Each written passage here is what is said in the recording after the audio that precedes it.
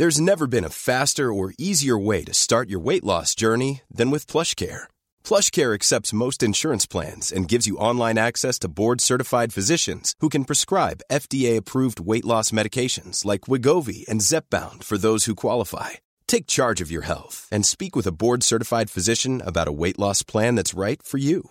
Get started today at plushcare.com/weight loss. That's plushcare.com/weight loss. plushcare.com/weight loss.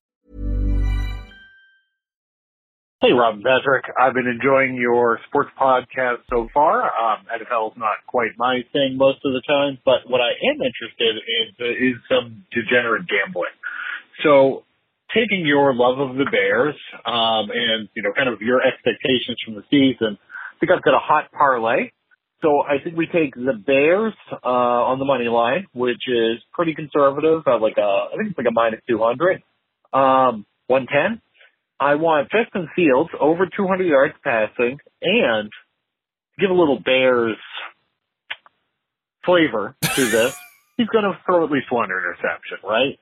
With that, on DraftKings, that's a plus 600 parlay. If I put $5 down, which I'm going to do just for this podcast, it's going to be a $35 payout. So really appreciate you guys giving me awesome gambling advice. I love the sports podcast and look forward to hearing more about the Bears, their eventual success, and, of course, their Super Bowl. Thank you, guys. Bye. Hey, Rob and Patrick. I've been enjoying your sports podcast. No, get your degenerate gambling on it. Rob, I think this voicemail is from a couple of weeks ago. I want to pull up Justin I was going to Fields. ask, because I think any other week we've played, that's a bad bet. This was before the Houston Texans game, in which Justin Fields he attempted 17 passes, completed 8, threw for 106 yards. Didn't 106? 106? 106. So it didn't hit the yards on this bet. Hit the interceptions, 2 interceptions, but unfortunately, your degenerate gambling was you didn't go low enough on the Chicago Bears. Hey everyone, welcome back to Waypoint's new sports and sports adjacent podcast that sets out to disprove the notion that people with lives dedicated to pixels jumping across screen can't also be unhealthily interested in what nerds condescendingly call sports ball every Super Bowl. Record a sports podcast, they said. Record a sports podcast with one of your good friends, they argued. Record a sports podcast before the season and anything could happen. They cheered. Record a sports podcast when it becomes clear you might be the worst team in football. They roared. And so we continue. Rob, I start off every episode with the same question. Are the Bears back? I mean, I certainly feel like I've seen this team before. I don't know that we've seen... It's been a while since it's been this bad, or this low, or this... By which you mean about feeling. a year. By which you mean about a year. I don't know, dude. I think this year could go... we might not win again. It's so the thing is, yes, the thing that has been shocking is we had about 2 years there where we sort of felt like it couldn't possibly be worse than the poisonous combination of Matt Nagy and Mitch Trubisky sort of running the offense. Historic pass, historic, just the bottom of the league in passing, in completions. Just, this is not a team that is running a modern NFL offense. No. It's like, Rob, I know what's wrong. Matt Nagy is what's wrong. And also, Mitch Trubisky is wrong.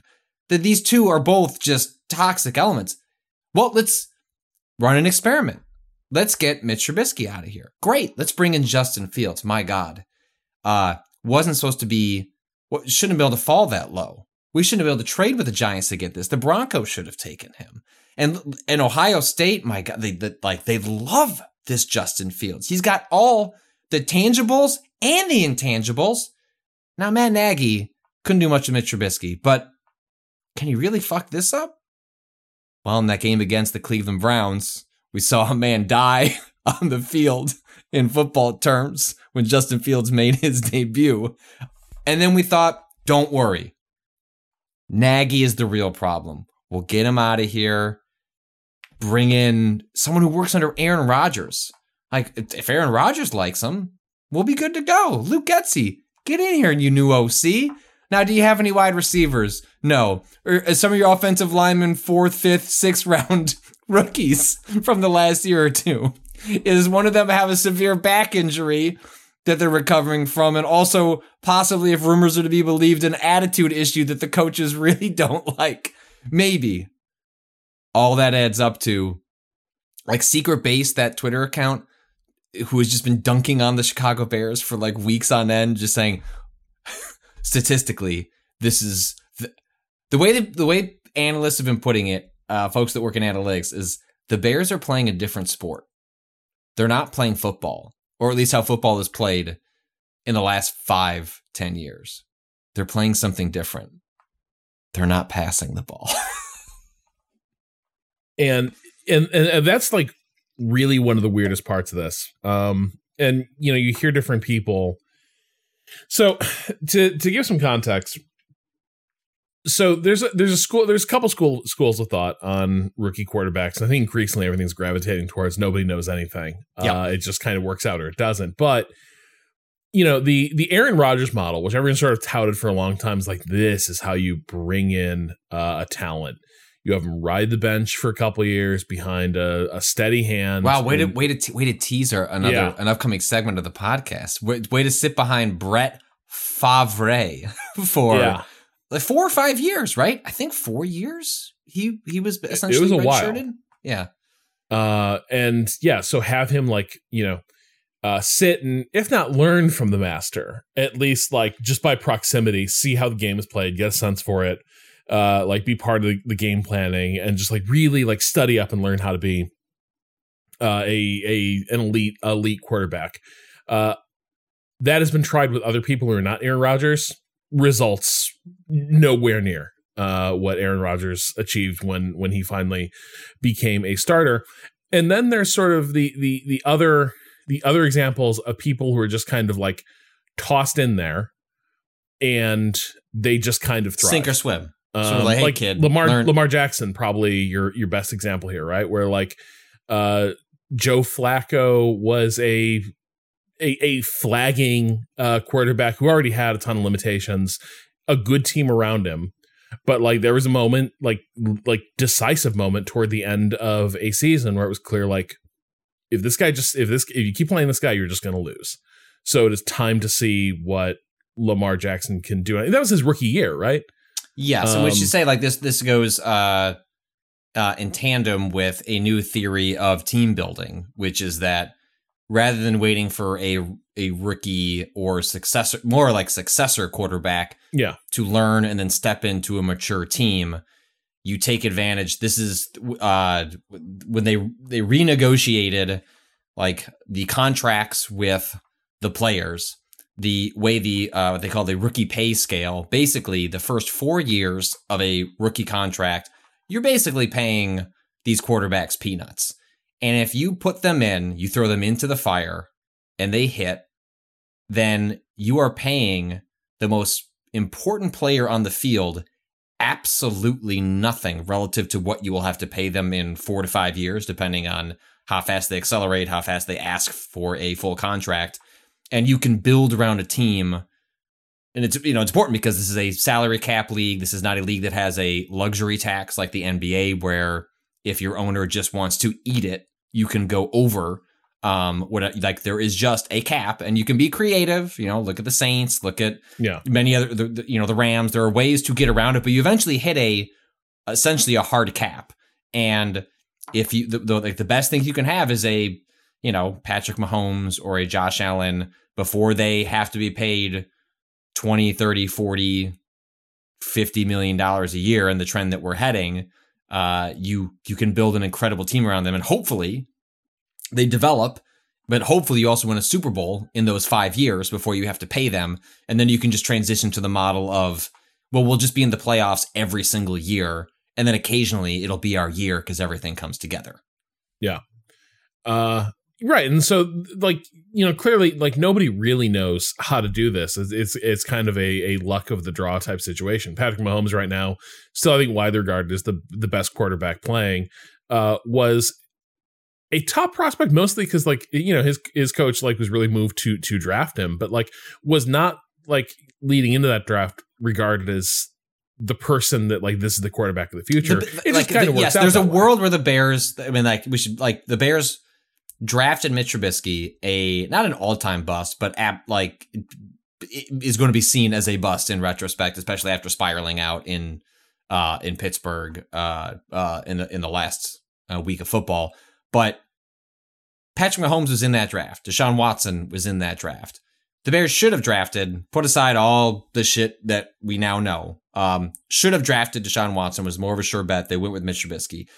Patrick Mahomes didn't slide. He was seen as a raw tool, as they call it, toolsy quarterback that could do some interesting things, but they were just had no idea if he was going to make it in the NFL, or be sort of a top 10 like elite quarterback. So I don't even, bash the Bears for not picking him, but it goes to show just how random things are at times. Although I will always remember when Mahomes came and beat the shit out of the Bears. I think that was 2-3 years ago, and he was counting on his fingers how many draft positions he was picked behind where the Bears picked Trubisky. That's great. You just love to have that on prime time. Just have an seemingly all-time nice guy. Like, maybe Mahomes will be revealed to have a dark side at some point, but seems to just be a nice dude. And yet he could not help but fucking rub it in our faces with his fingers that we didn't pick him, and we could have. And so this is the thing, like, to a degree, everyone sort of knows that it's a quarterback lottery, really, to see how it's all going to work out, which does wild things to the psyche of football fans.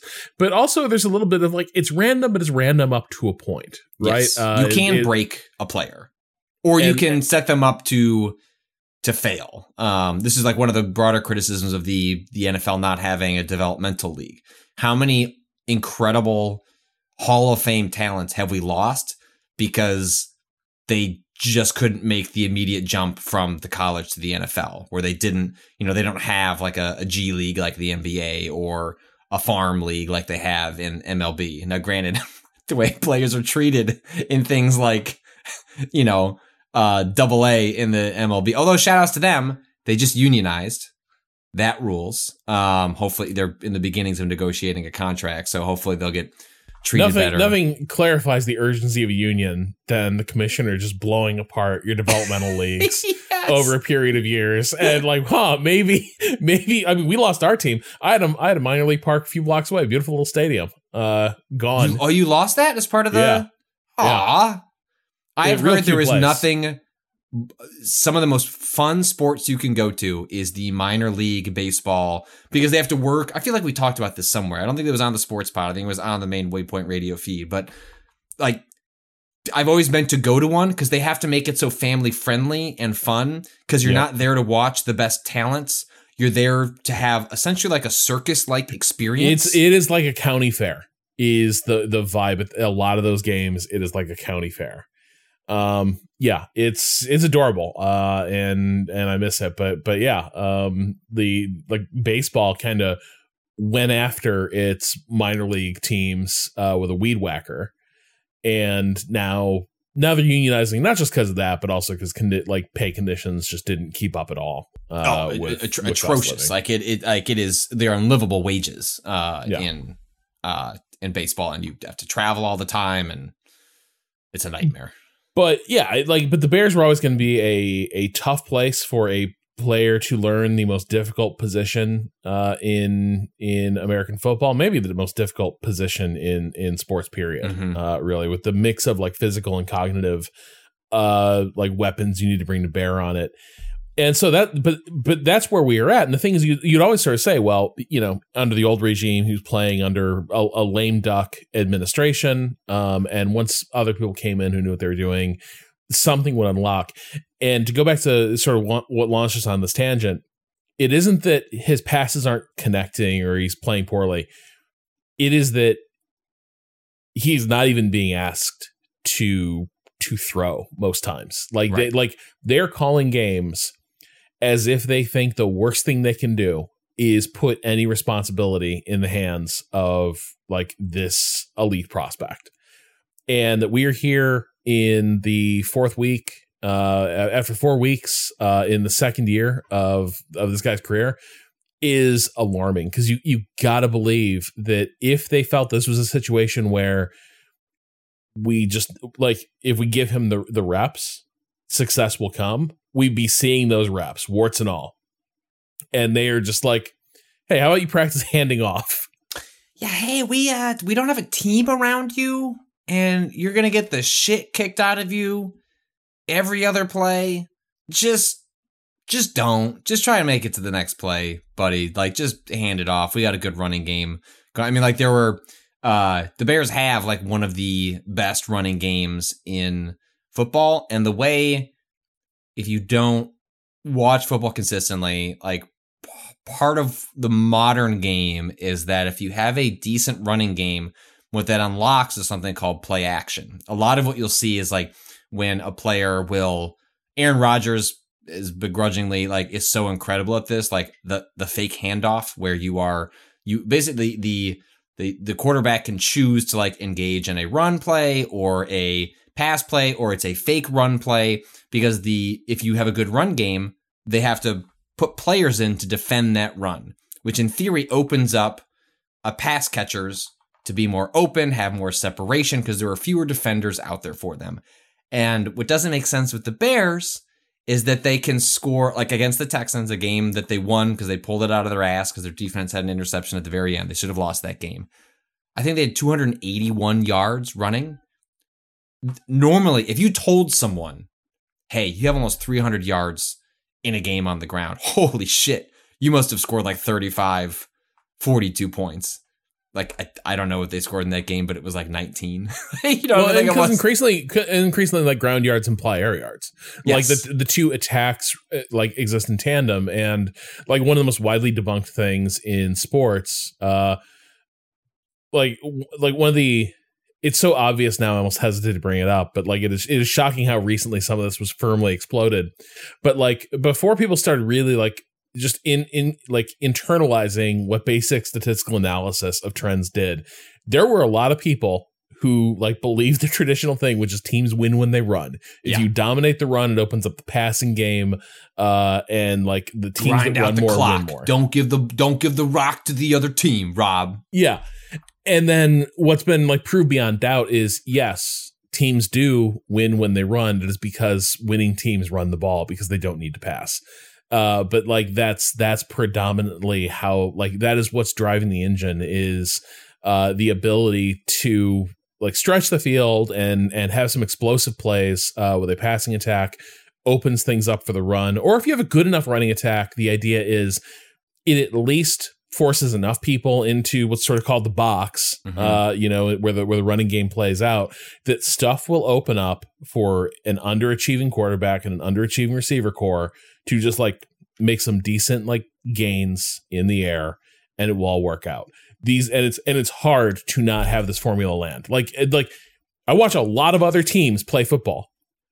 They do not look like the Bears. To your point at the start of the show, the Bears are playing a different game. You can watch, 7-8 games in a weekend. None of them will look like a Bear game. Rob, did you see this tweet? This one I think is really interesting. This is one of my favorite follows on Twitter. It's Brad Spielberger over at PFF. PFF is Professional Football Focus. They do a bunch of statistical analysis of of sports, and there's this graph that and he Brad is also a huge follower of the Bears, fan of the Bears, and so even though they do all sorts of statistical analysis, of the rare the national NFL reporter who's deeply invested in the Bears. Yeah, yes, and so he's really fun to watch because like beat reporters are frequently too close to a team, and so they tend to buy into narratives a little too easily because they're around the coaches and the players. It makes sense. Like I follow beat reporters because I want to know what's the feeling inside the building. Quick aside, the beat reporters who cover the Bears for The Athletic on their podcast did a thing where like they talked to national media members. What do you think about the Bears? And the first guy they had up was, I don't. Yeah, and that was basically it. It was the most owned I've ever felt as a Bears fan. It's like you have these two beat reporters like, all right, so give it to us straight. Like, what do you really think of the Bears? And it's like, who? Well, it's like the scene from Mad Men, right? Where John Hamm, like, I don't even think about you. Yep. So we'll see you in the off season. Honestly, Patrick, though, you know what? This chart is alarming, but also at least it allows you to start feeling better about the season. So this chart shows essentially how frequently is a quarterback experiencing pressure. And so pressure means that like if you were to watch an NFL game, when a player does, they call it a 3-step drop back. It's like 1, 2, 3. They look around and then they throw. And so in that progression, do they experience like having to move? Do they have to dodge something? And like that interrupts like what is there a very exact like footstep arm calculation formula that is happening. How often is that interrupted? And the Bears are comfortably having their quarterback, Justin Fields, interrupted the most, in which they are not able to just throw the football, read the field on a normal basis. It doesn't have to be perfect, but like this is something where it's like deeply interrupted.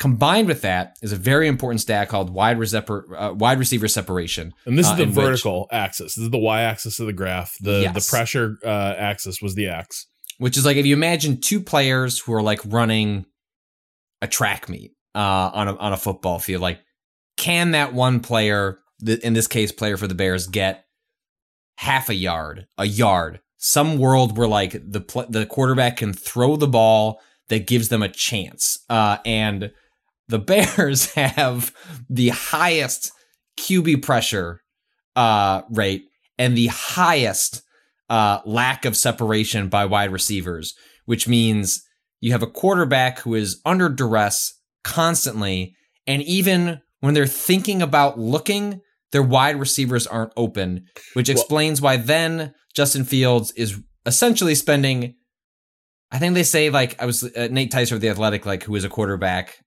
explains like basically as a quarterback, you like step back and you go like 1 Mississippi, 2 Mississippi, and you get like to 2.5. And that's when the ball is to come out. That is essentially as long as you are going to get in the NFL. And then by 2.5 Mississippi, gotta be out.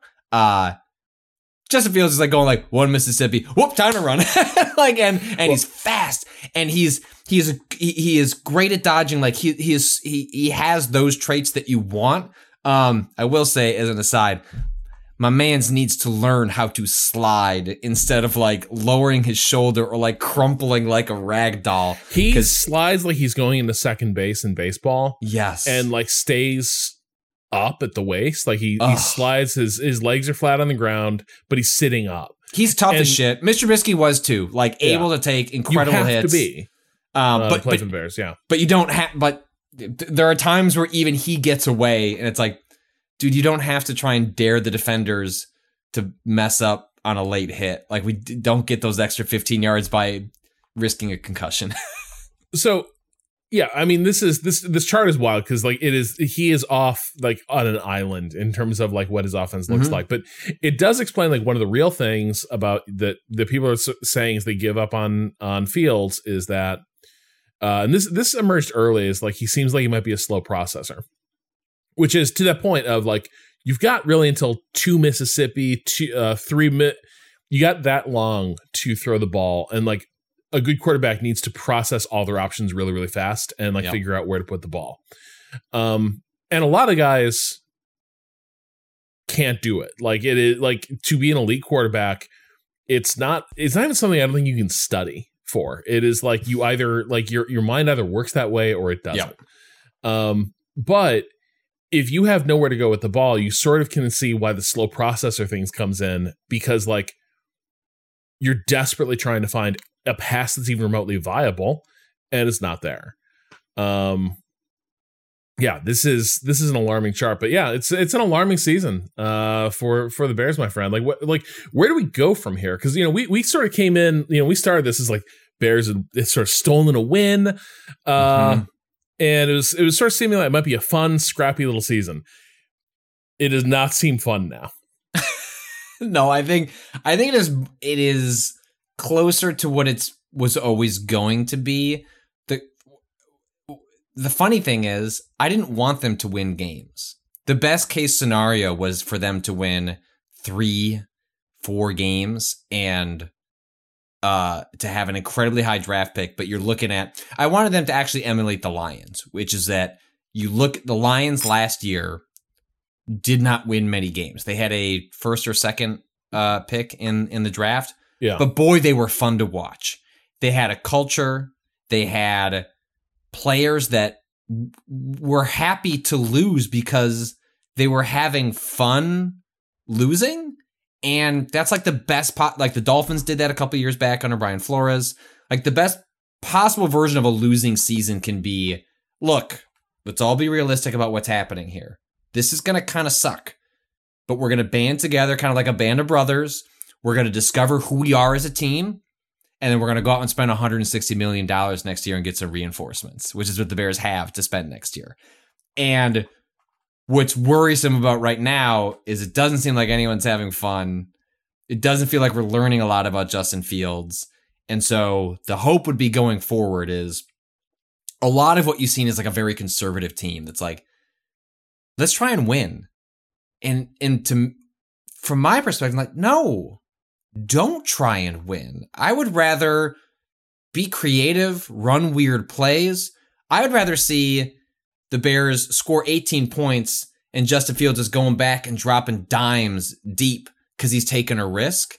I don't care if he throws the interception. Like, throw the ball. Give him a chance. Like, let him develop. Like, I don't need him to hand the ball off 900 times in the hopes that a game goes your way, because actually it punishes the team if we win too many games. It doesn't help.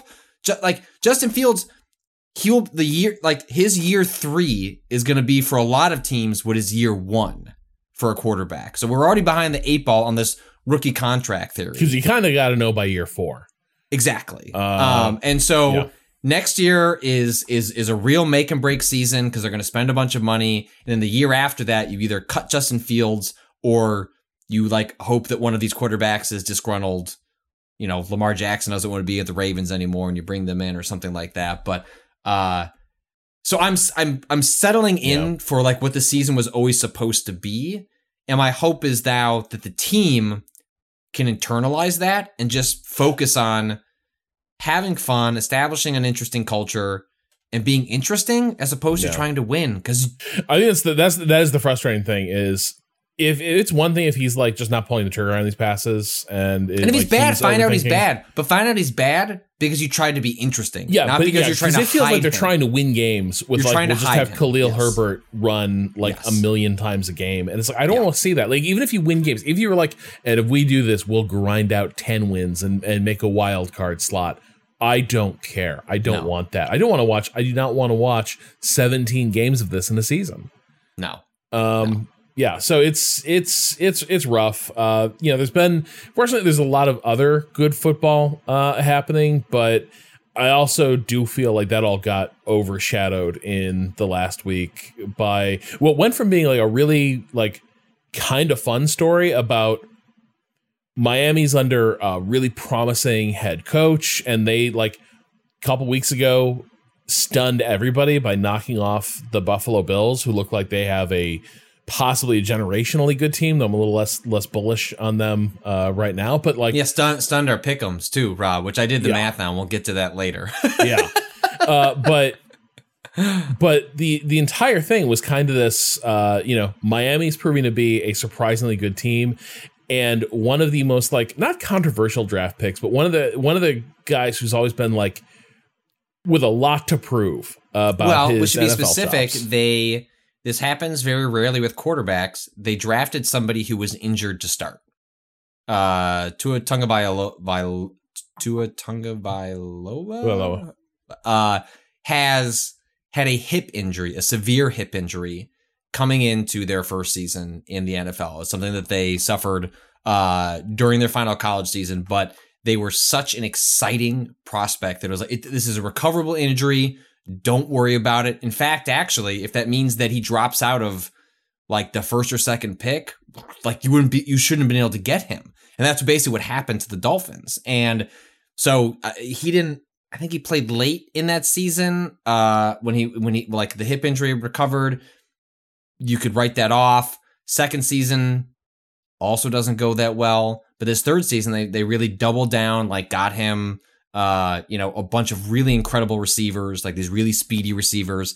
And they have just, with this brand new coach, which also conveniently has us forgetting about all the Brian Flores stuff that is still like quietly going on in the background. And the Dolphins actually lost a draft pick over it was Flores adjacent, but when they tried to essentially, they were going to eject Tua and get Tom Brady and Sean Payton to be like their combo. They lost a first round draft pick for next year as a result of all that weirdness that was mostly associated with their owner. But yes, it like 2 weeks, I guess, when this goes live, a week ago during one of the games with the Dolphins, I forget who they were playing. They were playing Buffalo is where the first injury they were happened. playing the Bills. That's where they stunned Buffalo with this win.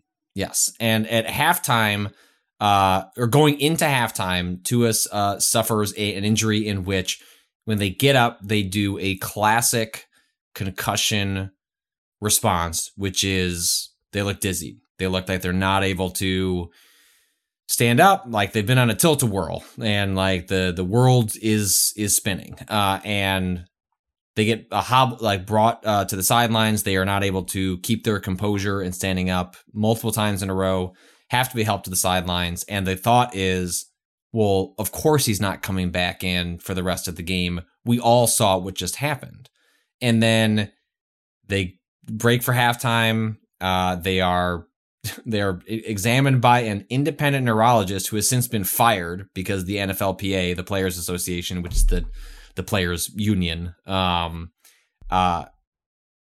he goes back into the game and they claim it's a back injury, like it's some sort of like stiffened back injury. I have had the most major back injury I've had is like a herniated disc. I don't know your specific history of that, Rob, but I've had a slip disc, yeah. But what I saw of Tua when they had that initial injury was not something that I've fallen to the ground. Yep. Like when I had my herniated disc, I noticed it happened when I was putting my second daughter Elizabeth had been born, and when I was putting her to sleep in her crib and I was putting her all the way down, I didn't want to quite scream in pain, but I was like, well, that fucking hurts. I don't want to feel that again, but I wasn't wobbling to the ground and needed to be helped up. And specifically, a week later, they're in another game, and 4 days later, it was the Thursday night game. Oh, right, it was right which is another which has always been controversial. There've always been people who felt the 4 days between teams that play on Sunday and teams that play on Thursday is not enough time to get people physically recovered enough to play football. Now, it's sometimes it's been even for the incidental injuries that you would suffer as a part, like just hamstrings, calf, quad, like just football is as much as we are going to talk about this too as a major injury. Football actually is really about like a bunch of small injuries adding up over time that you are recovering from. But yes, like they played just days later, and roughly halfway through the game, again, Tua suffers. Now, it doesn't look so when we usually think about concussion, it is like a helmet to helmet. This is the thing that the NFL is, in quote unquote, trying to crack down on, in which like it's a player hits the other player with the helmet, or a helmet hits the ground. It's why they are constantly calling in the last couple of years these roughing the passer injuries, which is where you will see a defender fall on a player. Because like if you have like a 350-pound defensive lineman fall on top of somebody, that kind of pressure bouncing off of the turf can cause a really severe concussion. And in this case, Tua suffers what is most likely a second concussion with an undiagnosed first one. And specifically what made it so disturbing was that for roughly 10 minutes, Tua is out in the middle of the field with what they were, I believe, calling fencer's hands. Fencer's response. Yeah. Fencer's response is like very stiff fingers, which is a neurological response to brain trauma, in which your fingers just sort of like, if you just, I don't know, like imagine a corpse with stiff fingers, but like you have all the color in your flesh. Yeah, I think the head turns to one side too. It was disturbing. And also, hey, Amazon, like didn't need to keep, like I saw it once, you know, like I didn't need to keep seeing the stiff fingers like 6 or 7 times. Like I understand we've just experienced something traumatic and that's part of the game that you make with football, but I didn't need to see it for the 8th time. There's a point where sometimes it's like, is it in good taste to continue showing this given you know, families watch and such. But it was, you know, the weird thing was even the like 3 days between those two games, you know, the two things that were talked about were, one, like the Dolphins seem like they're for real. Tua seems to be like, you know, he seems to be that guy that people have not been sure about before. He's answering the questions, Rob. He's answering the questions we keep asking about. But also one of the segments, like every single one of the segments was also, but okay, what about that? It looked like he got concussed, right? And so that was noted. Like lay people, like for 3 days, were like, this doesn't seem like they're telling us, well, the protocols, like, you know, handled, he cleared them all, so you know, nothing to worry about it. We follow best practices here, and then you know, you see this game, and he has another major incident, which you know is immediately the severity of it. Makes you think that, it was a compounding concussion, you know, on top of that. And, you know, now it's like, this is career jeopardizing stuff, with, you know, life jeopardizing stuff, to be quite frank. And this is like kicked off a lot of examination of how the NFL handles things like this. And then, you know, it's funny because in some ways, the reason this is so shy, I was hearing Dominic Foxworth talking about this on his podcast. You know, like one funny thing here is this is shocking in part because the NFL actually has instituted a lot of reforms to try to get people out of games when they're at risk like this. Like there are times where for folks that don't follow football or aren't familiar with like how these rules work, where these days they can call in when they see a player experience, like let's say player hits the ground and they say, I'm fine. And they go off to the side and like they talk to the coach and it's like, I'm good. Send me back in. They can essentially overrule everybody on the field and say, take him out, go get him checked out, which means he might be out for, you know, a series, maybe even just 2 or 3 plays, but like the game keeps going. They don't pause to check that player. They just swap in a backup or, you know, whatever the case may be. And then that player gets checked out and maybe they come back in. It turns out they're okay. They actually just got like briefly dazed in the way that you can if you know, just hit your head but don't quite suffer a concussion. But they have, of anything the NFL has done to like add safety measures, yes, it took them decades to acknowledge that concussions and things of that nature were real. But there are actually like fairly decent, by NFL standards, like rules in place to account for this sort of thing. And the fact that this happened and there was visual evidence of just, we all like, you know, like we saw what we saw with our eyes. Like we know he got fucked up and they still let him play. And maybe the Dolphins did actually everything right. Take out your checkbox. Check. Yeah, I know you might have done it, but I saw the motherfucker stumble. And you sent someone out there you can die from a concussion 4 days apart. And this is the other thing too is so they have their checklist and they have their protocol and such, but like this really assumes that a concussion is something that you can make show up like a fracture on an X-ray, right. And that is just not what you're dealing with when you're dealing with concussions. You know, MK had a car accident a few years ago, and like, it wasn't clear for years how severe the concussion was. Like there's basically a year she doesn't remember. Like that, you know, I'll be like, hey, remember when? Like, nope, doesn't remember it at all. She was fully lucid. She was present for those. Right. She just formed no memories of that year. I remember them, and occasionally I fill her in on like what that year was like. Oof. But that is, and like that was a pretty like a relatively, it was a major impact. It was a relatively minor car accident. Basically rear-ended in traffic, and then had a front impact as well. So, but also a double one-time thing, right? As opposed to well, so apparently neurologically though, probably 2 concussions. Sure. Because you have the front and rear impact, so it's like some of the compounding effects are there. I guess, but like not going back out there and be like, "Hey, coach, put me back into the demolition derby so I can rack my brain around." Like, did you see this thing that Alex Smith said as a result of all this stuff? So there was this. Alex Smith, the former 49ers I was listening to an quarterback. interview with him on ESPN The Daily. Maybe this is where this is. Yeah, this is where this is from. This is from a summary from Fox 4. This is going around a bunch of different places. So I'm just going to read from this. Former Kansas City Chiefs quarterback Alex Smith appeared on a podcast and told a story about how he continued to play after suffering a concussion during his time with the San Francisco 49ers. On November 11, 2012, Smith took a hit to the back of the head from St. Louis Rams linebacker Joe Lon Dunbar that he says caused a concussion, but he continued to play.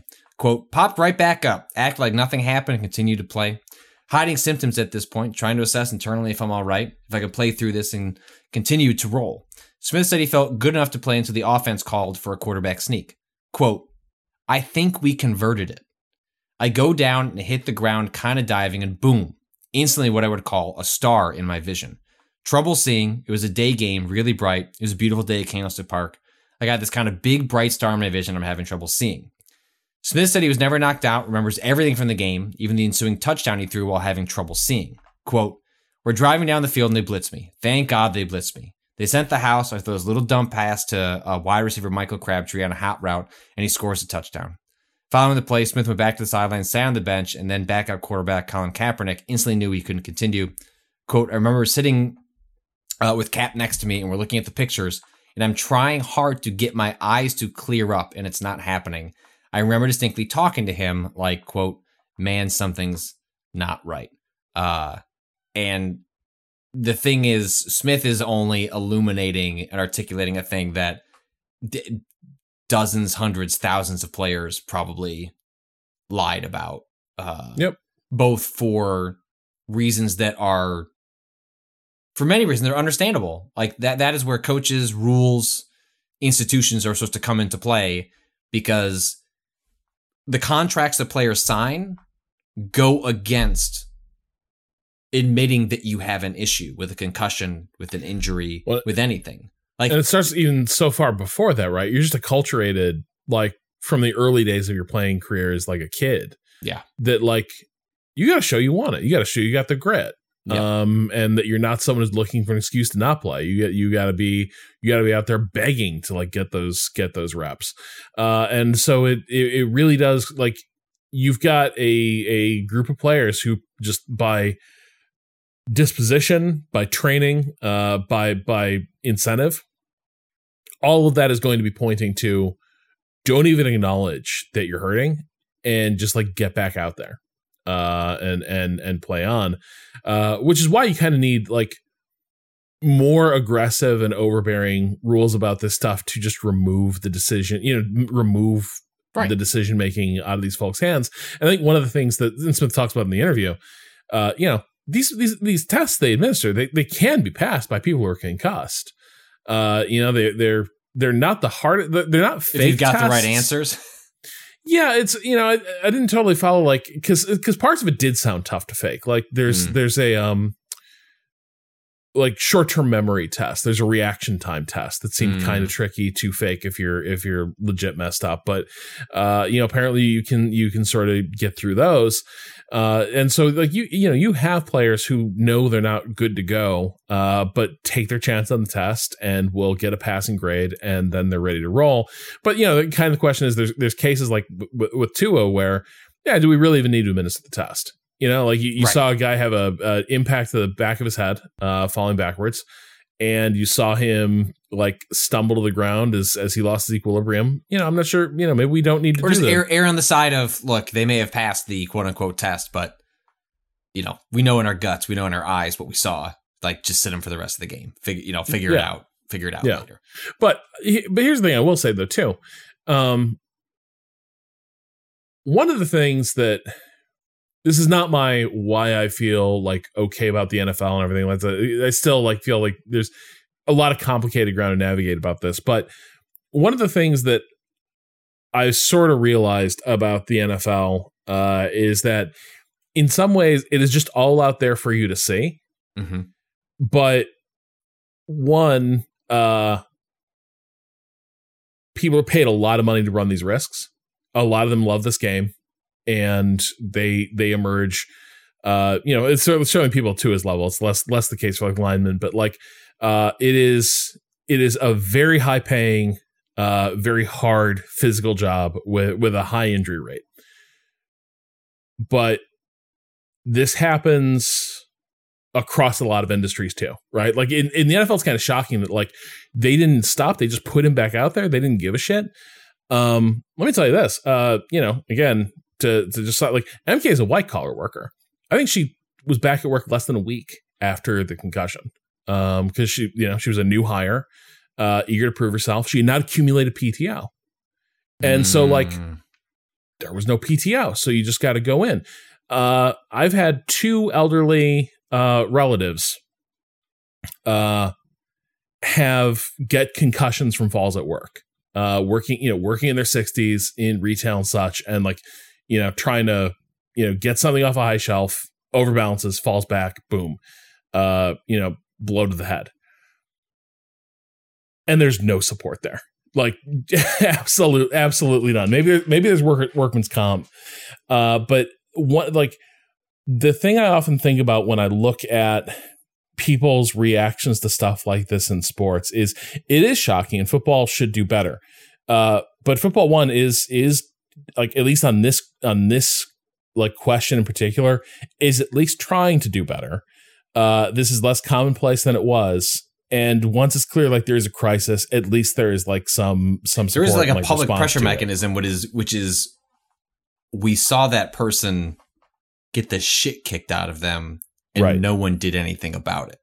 And that's where actually not that Amazon, which is like ironic that Amazon, a company famous for exploiting its workers, they should cut away. But the fact that they didn't is part of the point that you're making, which is that we're watching people in an arena get paid on, unfathomable amounts of money. Yeah. For a lot of those players to hate each other because they want to. But it's all on display. And so when things go awry, we also can all raise our hands and go, this seems bad. We should probably do something about it, which is different than how we resolve other sorts of labor disputes or exploitative maneuvers by companies, because like the organization itself is forced to say, you're right, this seems pretty bad, we should probably do something about it. There is an argument you make that football is like one of the like highest paying dangerous blue collar jobs you can do. Sure, yeah.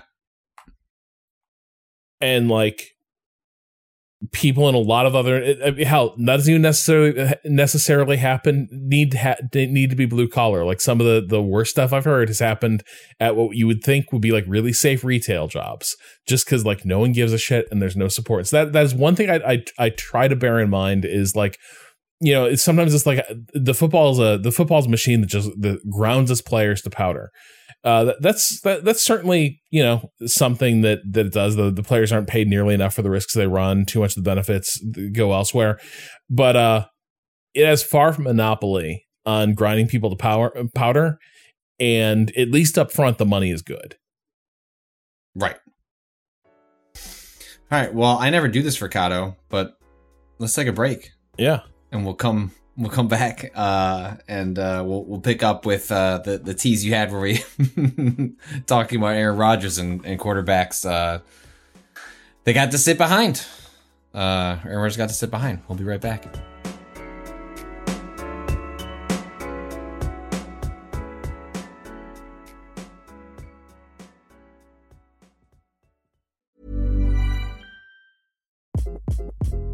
Hi, This is Craig Robinson from Ways to Win, and support for this podcast comes from Invesco QQQ, the official ETF of the NCAA. The future isn't scary. Not realizing its potential, however, could be.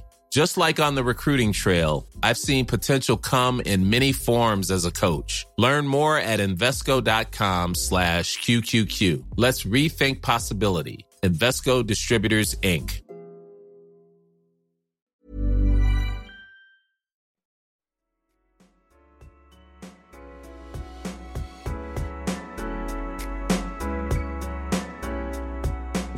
And we're back.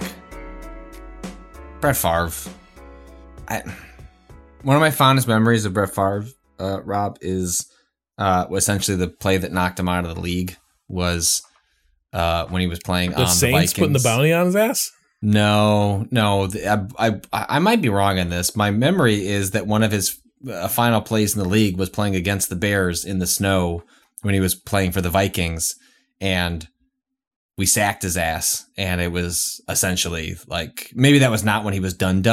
The Vikings was his last stop, or was it the Jets? Yeah, it was the Vikings. Yeah. The Jets came in between. Right. And I believe it may be the case that like one of the final things that occurred to him was a Bears linebacker. It might have been Urlacher or Briggs. I don't. Corey Wooten sacked his ass. Yeah, this is a touchdown wire. This is a USA Today piece, but Throwback Thursday, Bears end Brett Favre's career in Minnesota. Okay, yes. I was at a bar in Wisconsin, my all-time favorite bar in Wisconsin, a place I grew up around, take my kids to now, watch that game with my brother, and just, again, it was one of those things where it was another year where the Bears sucked, and what was I there for? Not even to watch the Packers lose. I just wanted to watch Brett Favre get his ass kicked. Oh man, yeah, he just got having just had that whole exchange about it's a hard game, it's brutal, the risk will run. Let me tell you, like that hit on Favre don't look good.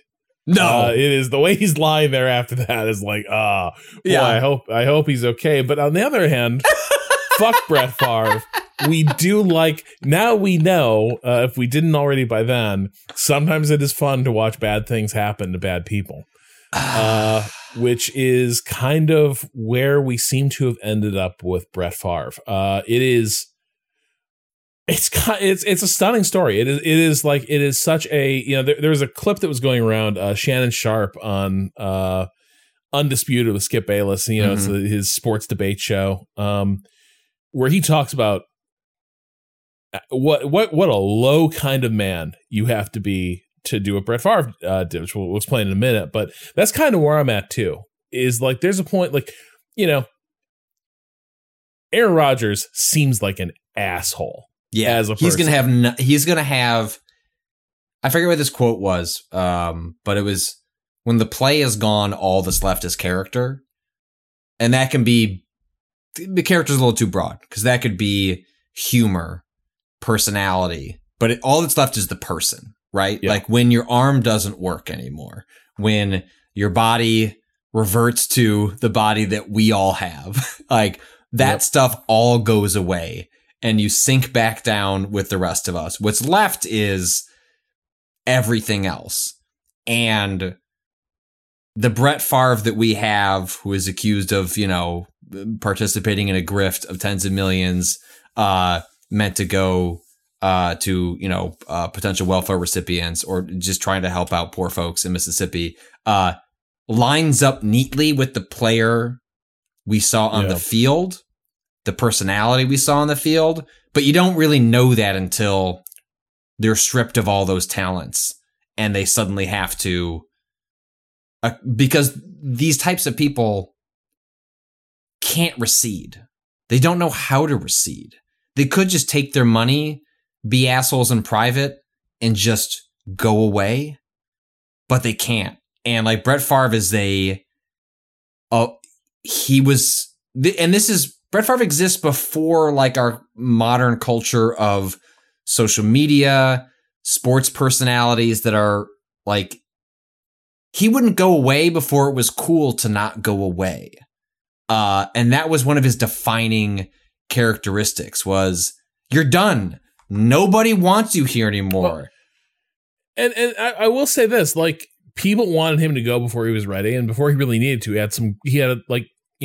He was always clinging to like the last bits of a golden age, right? The last bits of daylight.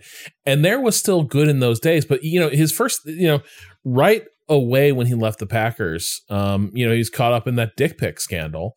Yes. Is that a scandal? He just sent dick pics to a sideline reporter for the Jets that he didn't even know. And like just randomly sexually harassed this woman because he could. And, she's caught up in the entire thing. It's sort of nationally embarrassing. And that's kind of what he did on his first stop out of Green Bay. He ends up with the Vikings and has a good year there. But, in his post Vikings career, his post-retirement career, he sort of seemed like he had settled into, he's doing the jeans commercials. He's pushing some maybe dubious supplements that you'll see on basic cable advertising from time to time, but like seemed to be following the arc of a lot of like washed up players. You want to get your dick hard like when I used to step back and throw a ball 40 yards down the field before I got the shit kicked out of me. I did love watching him play. That is, when I think about Brett Favre, like if I put aside all this other stuff and just think about Brett Favre the player, all I can think of is a player like arching their back in a way that is unnatural and then throwing the ball to the moon. Like they call them moon balls, right? Like Russell Wilson was very well known before he completely fell off a cliff and might not be a football player, might not be on the Broncos next year based on the pace that he's going. But like these moon balls, that'll like be news to his contract, but go on. But like moon balls where they just like the camera has to like lean up to look at it. And he used to throw these moon balls while also like a linebacker is just walloping the shit out of him. Cause he comes at the end of like before like some more player safety comes in, before they cared more about like, hey, man, if quarterbacks get injured, nobody wants to watch these teams. And a master record for like Cal Ripken like longevity of just like consecutive starts. He just didn't get injured. Well, I mean, he got injured. But you know what I mean? But like, he kept playing. So, and like my memory of him too is just a guy who was like, I can make that. Absolutely thinking like, that guy's triple covered. I'm going to throw this past. Was that an interception? Dang. We'll just try that again in the next series. That was a punt.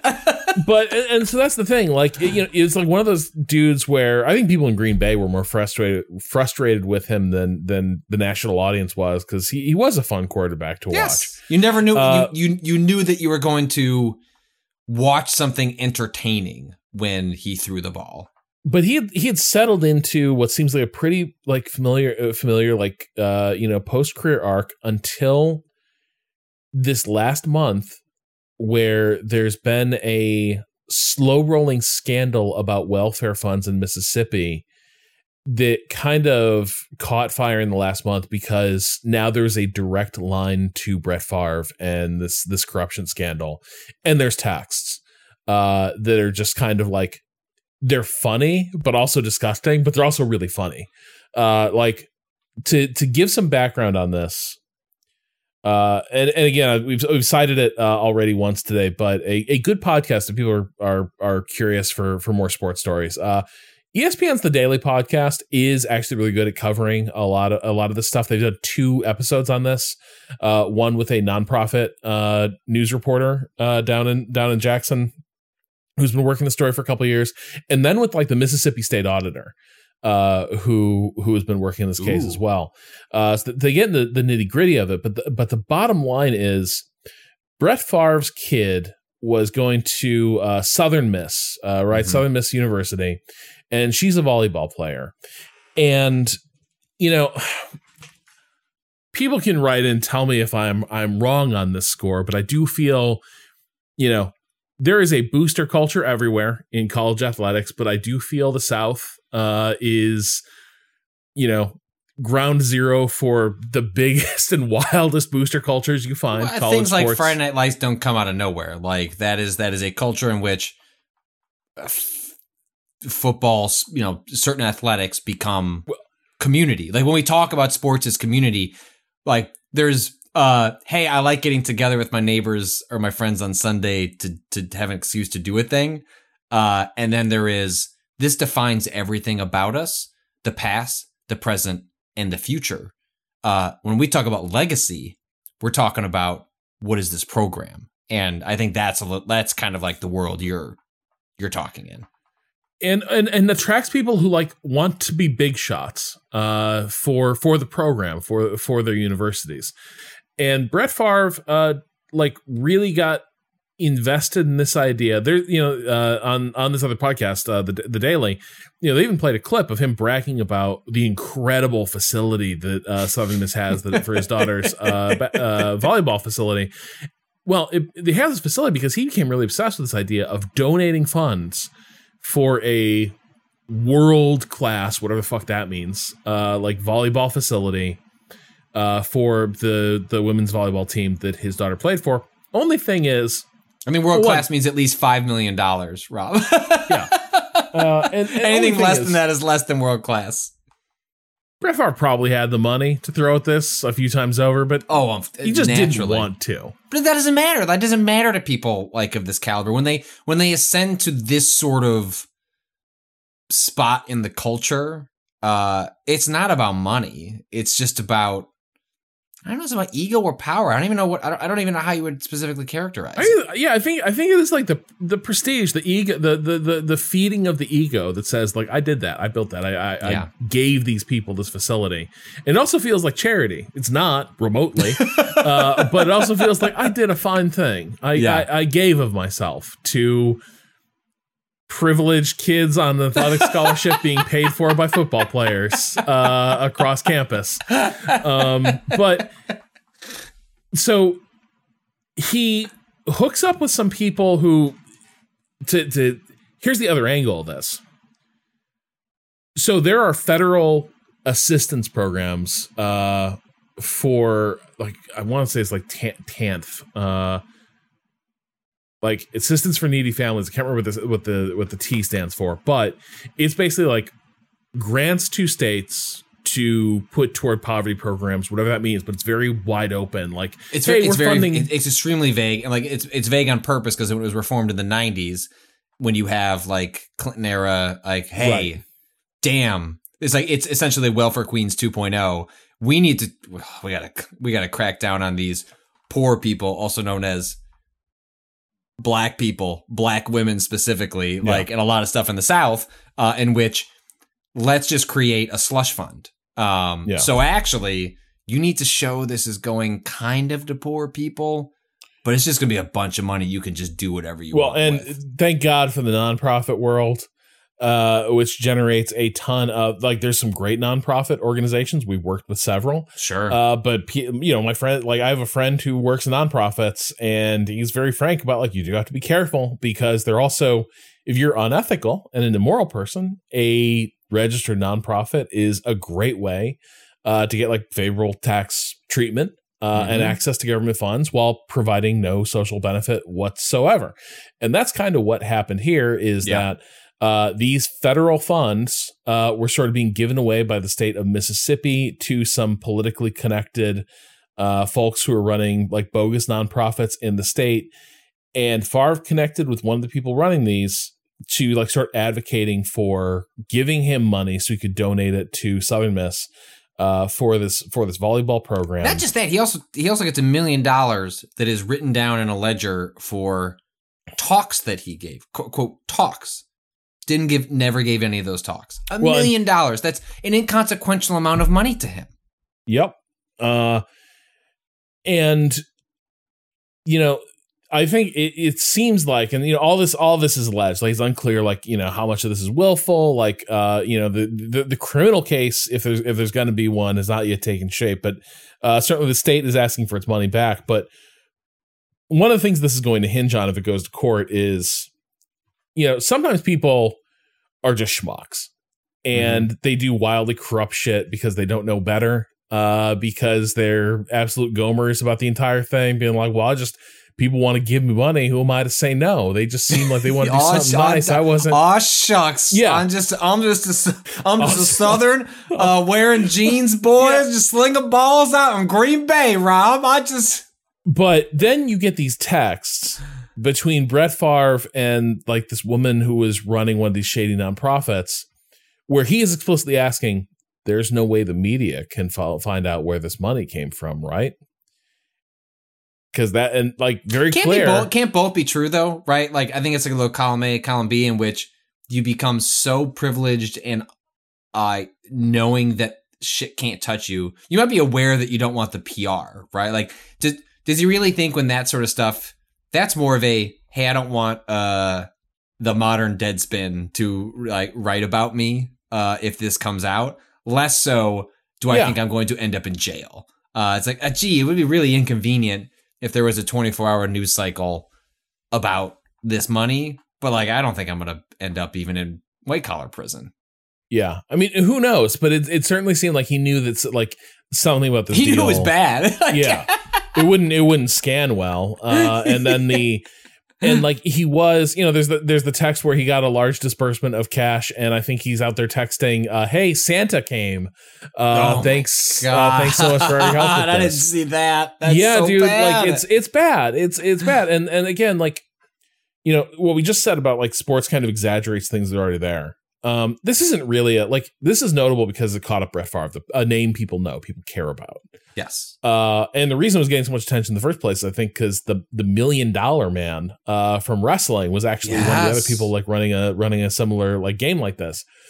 But this is really more representative, like this is happening everywhere. State politics. Yes. Yeah. And especially like, you know, noble, like, yes, corruption happens everywhere. But man, like, you know, in the old Confederacy, like a lot of these state governments really are run like, you know, ruling class patronage schemes. Right. And, you know, there are networks of power and wealth that connect these folks. And if you do not fit into that milieu, fuck you just live there. You know, we're here to sort of profit off of you and buy you, and that's kind of what happens in Mississippi, right? Like Mississippi gets a lot of welfare funds because it is an enormously poorly run state with a lot of poor people, and then the money doesn't go to the poor people. Like like in this article, you know, Vox explaining some of this, like there was this analysis after like this post mid-90s like reform, like quote reform of this whole system, in which they said, quote, most of the post-1994 decline in the cash assistance caseload resulted from a reduction in the share of eligible families receiving benefits rather than a reduction in the number of families meeting state's definitions of being a needy family. Because at the end of the day, they want the checks, and they'll find out where those checks are going to go, and they'll check the boxes where they need to, but they're not going to go to the families that actually need them, because actually it's politically advantageous for them to say, gee, look at all these families. We got people off the welfare rolls. It's like we either got them off there, or look at these fucking succubuses that just cannot get off of the welfare. Like they win either way. Like the messaging helps them to claim they get people off, then you get more money to get people off, but then you also politically can say, well, we just can't get these fuckers off. You know, just, you know, and then that feeds into its own cycle of just, you know, exaggerating the existing poverty and issues that started this. And this cycle. is also like, you know, to be fair to him, like one of the things Shannon Sharpe brought up in that rant was our politics are completely dictated by fury and moral indignation by just the mere thought of some like hypothetical poor person, often of color, receiving a benefit they didn't earn, they're not entitled to. Mm-hmm. And so there's always more hurdles for folks who fall into that category. There's always more restrictions on when and how they can get aid whatsoever. And meanwhile, you got guys like Favre who are probably already given sweetheart treatment across a bunch of other deals, like to say nothing of the fact that like rich people get privileged tax treatment just regardless. And even that's not enough, right? Even there, it's like, well, now with my money and my access, what am I going to do?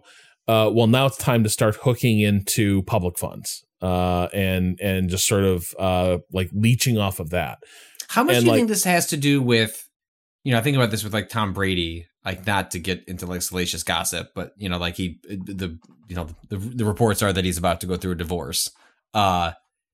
These folks who, I don't know if this is, I pay attention to the NFL more than other sports, but there's something about certain NFL players where their entire identity is wrapped up in this.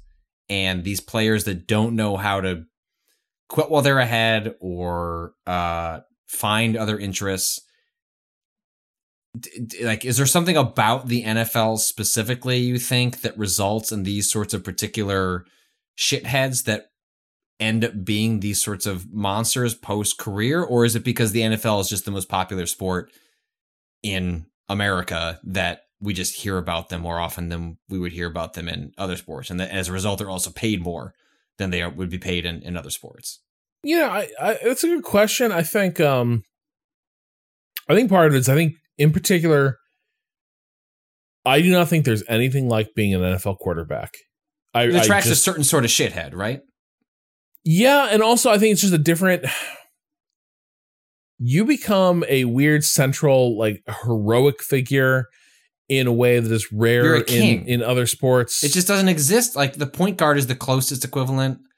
Well, I watched the NBA, but the point guard used to be kind of that. I think that's maybe changed a little bit now in the modern NBA, but the quarterback is that. You are a king. Like, everything revolves around you. Yeah, and I think maybe also, I don't know how it was, like, maybe back in, what's happening in the NBA back when Favre was playing. Well, I do. I mean, you got the Bulls dynasty and right. Yeah, such. Jordan is happening in parallel. That's why I think of the point guard like as that, because I have the specific lens of Jordan being a point guard in that era. But the weird thing is, I feel like a lot of those dudes end up involved in, like, Jordan ends up being a part owner of teams, and he sucks at it. Oh, like, that's terrible, the funny, like, terrible. Jordan's post NBA career is being like horribly mediocre to abjectly bad at almost everything. There's an he's unretirement that nobody ever remembers in there, by the way. Like absolutely nobody remembers like his actual last time in the NBA. The Wizards? We don't talk about the Wizards. We don't talk about the Wizards. No, dude, I think it was after that. Really? There was something after the Wizards? I feel like there might have been he might have done something in Charlotte for a hot minute. Well, then maybe even I deleted that from my memory. So, yeah, because Jordan is the closest you can think. Like, he's the closest Brady, Favre, Rodgers, like, sort of equivalent. Like, because that is rarefied air in other sports. The closest I can think of in the NBA right now is like a LeBron or a Steph Curry. But those are both, like, mostly liked players. Like, I mean, there are obviously disliked players in the NBA. Who's the anti-vaxxer, the Nets player? Kyrie. Yeah, Kyrie. But Kyrie is not. He's a. If I was to ask the average person on the street that even likes basketball, they might not know who Kyrie is. Like, he just does not ascend. There is something about being in the NFL at the center of things where you don't even have to care about football, and you know who Aaron Rodgers is. And he is, the one thing I will say is, I cannot wait for how much of a piece of a shit. I'm going to root even harder against him in his post-NFL career, because he has nothing. He has no charisma. He's not interesting. When he goes on, what's his face's podcast? What's the Colts? Yeah. Damn. The Colts Kicker. Colts Kicker podcast. Sound real cool. Pat McAfee. He goes up, Pat McAfee's like, hey, it's part of the week 2 of Aaron Rodgers' book club. What are we reading this week, Aaron? He's like, oh, we're going back. We're reaching back. We're reading 1984. And it's like, fuck you, Aaron Rodgers. You are just like, just the most uninteresting. I just can't wait. I can't wait for him to lose his arm. I can't wait for him to lose his physical talents, because he will just be he'll just be a guest on the Pat McAfee show, talking about God knows what in 10 years. And that is what we're going to be subjected to. Yeah. But yeah, I think it's just like the other thing that I wonder if it's part of it is football is such an all-enveloping game too. Yeah. I think it's like it, in a weird way, it's like institutional living for your entire career. And I think that can be another weird thing that's hard to let go of. But it's I think that's part of it. But I also just feel like, there's something here where Brett Favre is a star quarterback from the South. And he's getting a star quarterback from the South shit. That's a good point. Right now, one of the biggest stories in sports is a washed up college star, becoming a national laughingstock in a Senate race. My God, yes, Herschel Walker, yes. Yeah, I mean, this is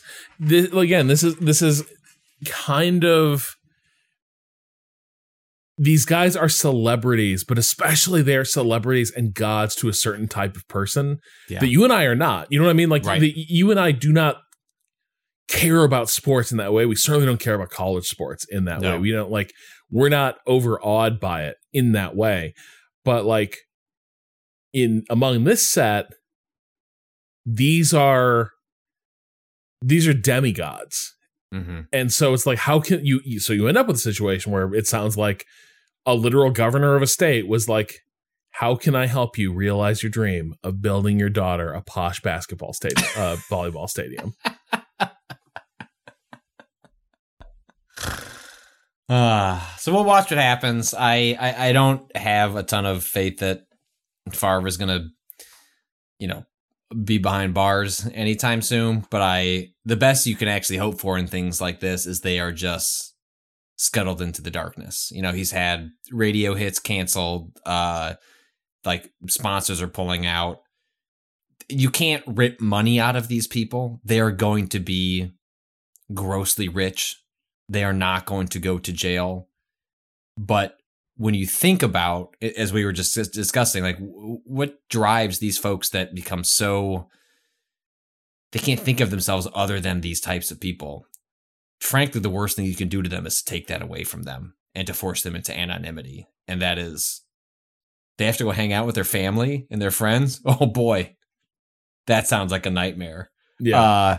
It also sounds like a nightmare for the 4 people who have chosen to associate with a person like Brett Favre, and then suddenly has to hang out with them all the time with no other outlet than calling into a radio hit. This is low key. One thing I can't imagine is I have no idea what's her person she's like. Maybe I just have no idea. But it's certainly I would have felt weird if my dad was trying to buy my team that I was on a volleyball stadium while I'm on the team. That would have felt weird.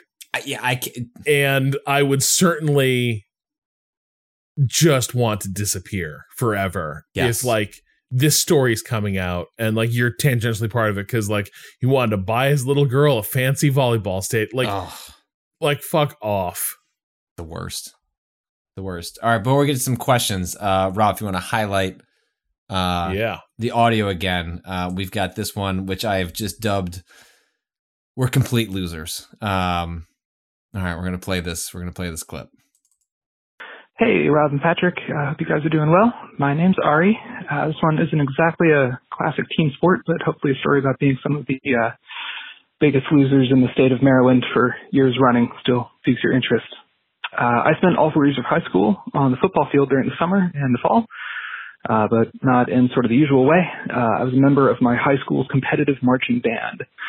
A lot of people probably don't even know that's a thing, but it's sort of like what if music was also synchronized swimming. Look up Drum Corps International on YouTube if you want to see the best of what's out there. Anyway, my school was decidedly not the best.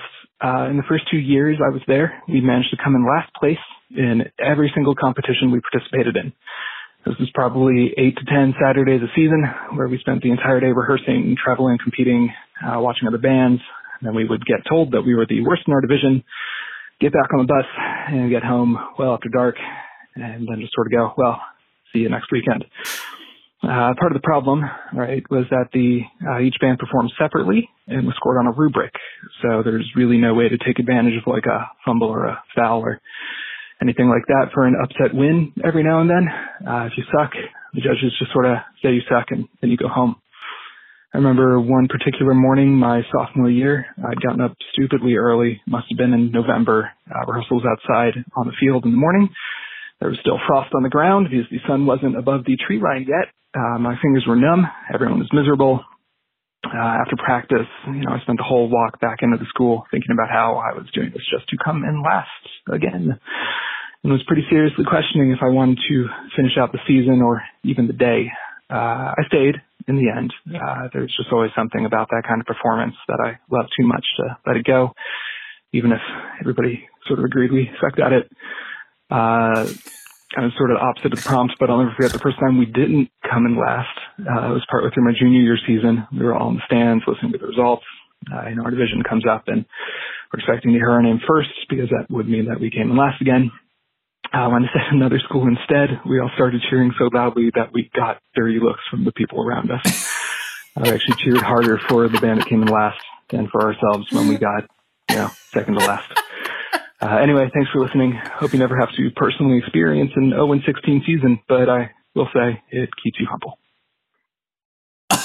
Just brutal. I've all of my personal experiences with sports, I had baseball teams, basketball teams that were not particularly good in the elementary, middle school era. But I feel like that's before you're conscious of what it means to suck.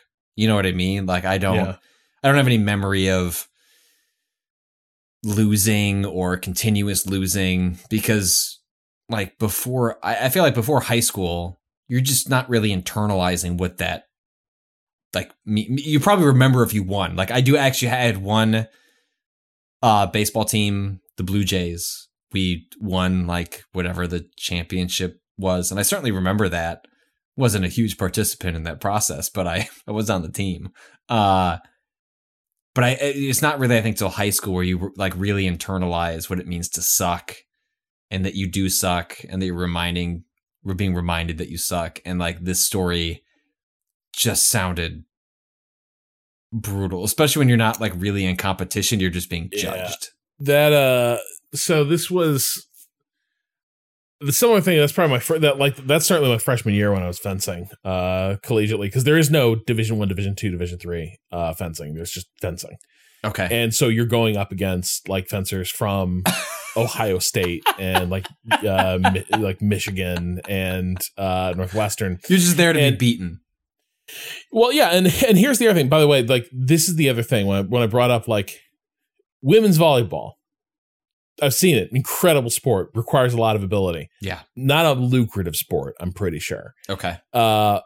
And so a lot of these athletics departments, they're sort of this just sort of openly acknowledged, widely talked about. They're things like football programs, the players are not compensated. It's basically stolen labor, stolen wealth from their talent. That money gets funneled into athletics departments and then turns into funding for other sports programs and scholarships for players in these other sports that nobody gives a shit about. And that's certainly fencing, because you're there. One reason that you're just getting absolutely rinsed, just right and left, is because the teams, colleges like to win in other sports, and so there's places my little school, Detroit Mercy and such, who are just, hey, fencing seems cool, let's try it. We'll go to have competitions, and you are going up against people who, I kid you not, are Olympians. You will just go up onto the piste and there will be a Polish kid who looks at you with the dead eyes of a shark and just fucks you up. You just do not know what happened. Because that kid has been doing it since they were 5. Yeah. And you picked this weapon up a year ago. And so that's something else that was in play there as well, which is you really got to see, okay, so these athletic department money is being washed into the kids who are playing one of the poshest sports you can fucking imagine, and being no, don't worry about it. You should not have to pay for college. You're an epayist. That's incredible. I had people write in for this week I wanted people to pitch us on, because I don't know what the future of this podcast is going to be. Rob, there's a chance that week 8, week 9, do we really want to talk about the Bears losing by 35 again? I don't know. We'll see. But I wanted people to pitch us on other sports that we could get into. So I had people write into gamingadvice.com with the topic sports, and also writing into, if you see me on Twitter, I'll put out a link to a Google Doc that you can submit questions to. And so I think we'll trade off on some of these. A lot of these I will just say we'll have to eliminate because a lot of people just really want us to get into cricket. There's like a really strong cricket contingent. So I'm gonna read this first one, and then I'll have you read the second one. So soccer, 2 hours long, commercials only at halftime, starts as early as 6 a.m. But if you bounce around leagues and stuff, you can watch it all day. I will say I have a friend, huge soccer fan. It works out for me because he signs up for like every service under the sun. My youngest really loves Paw Patrol. Am I really going to pay for Paramount Plus just so they can watch Paw Patrol? No. My friend pays for it so they can watch soccer. And so I steal their login so I can watch Paw Patrol on my Apple TV. They have it because there is, some Arsenal. I think Arsenal is their team that they want to watch. And the problem is I don't know how you feel about soccer. Soccer is one of those sports that I like watching in person. I have real difficulty watching on TV when it is not. The stakes are extremely high, like it's the Olympics. I like watching the U.S. women beat ass. Yeah, that's soccer. The last time I watched a soccer game. That's like I would putting those on my TV, and like that's the last time I've had a soccer game that I've watched in anything close to real time. Yeah, I mean that's kind of thing, or like World Cup or something when the people are like someone really excited about. Sure, I'll watch it. Like, here's the thing, like this pitch, I absolutely agree. Soccer seems like it's awesome to be into. Like the lack of commercial breaks, there is something just really soothing about like the sound of a soccer game is nice. The big, just endless expanse of the green field. It's a gorgeous game. It seems like a lot of fun. Here's my response. I already have it. It's called baseball. Yeah, but I will say soccer's more exciting than baseball. No, I agree. Yeah. But like so much of the rhythm of soccer, I feel like I already get from baseball, and I'm already invested in a team there, right? So like already a Cubs fan. Yeah. Soccer is similar to baseball in the sense that like it's slow, it kind of plays out over a long period of time. You don't necessarily need to be keyed in to like every specific moment. There are almost the equivalents of home. It's like where baseball is now kind of broken as a sport, where it's like strikeouts or home runs. It's either goals or not goal. You know what I mean? Like, so I just like part of, I think my where I run into a problem with soccer is that the game that I just want to have on in the background when I've told my kids, hey, we're not watching iPads anymore. Like, Dad, you still have the TV on. I was like, well, yeah, but that's baseball. That doesn't count. Like, I know we've turned off all of our other devices, but when the Cubs are on, I'm not watching it. It's just there. Yeah, I'm like I frequently think, especially since it's like a Peacock now and they do a ton of the Premier League stuff, I do think about that could be a fun thing to throw on for the entire day. But I just I haven't quite like figured out the game in that way. And honestly, like the arbitrariness of stuff like penalty kicks and such drives me nuts. Like I think it sucks so badly that the most highest stakes game in soccer can still be decided by a series of penalty kicks. Like, at least like if you're doing a World Cup or like a national championship, play overtimes for the love of God. Like, not like this. Unfortunately, Rob, like some of the pitches here are going to be highly contingent on that exact feeling that you have just described. Do you? All right, should I take this cricket? Yeah. Do you want to take this next one? Yeah. Get into cricket. Cricket is great. The best part about Test cricket 5-day matches it throws a wonderful light on the hot take reactions from fans and sports journalists, since you get a new set of hot takes at the end of each day, and they're often the complete opposite of the hot takes from the previous day. 5 days is a long time. That feels I once asked somebody who was really into cricket, I was like, how the fuck do you watch? He was excited about attending cricket. And I was like, how do you watch? Like, you're attending a thing that goes on for like a week? And he was like, yeah, but it's a week in heaven, mate. Made zero sense to me. Still does. Like, I don't get it. Yeah, I mean, like, I'm trying to find another one about a tie here. But one of the ones that I thought was really funny was Dear Sports. My favorite sport is one where the referee is in fact a dungeon master. You guys are probably aware of it, but I'd be astonished if you were into it. The sport is rugby. Rugby is arcane and inaccessible. Understanding rugby rules simply means to know that it makes no sense. Rugby has laws rather than rules. This is a point that blowhards, all sports have these, rugby's are as bad as any, love to make without really understanding how chaotic the situation is. Rules are strict. They're easy to apply. Rugby's laws are mutable.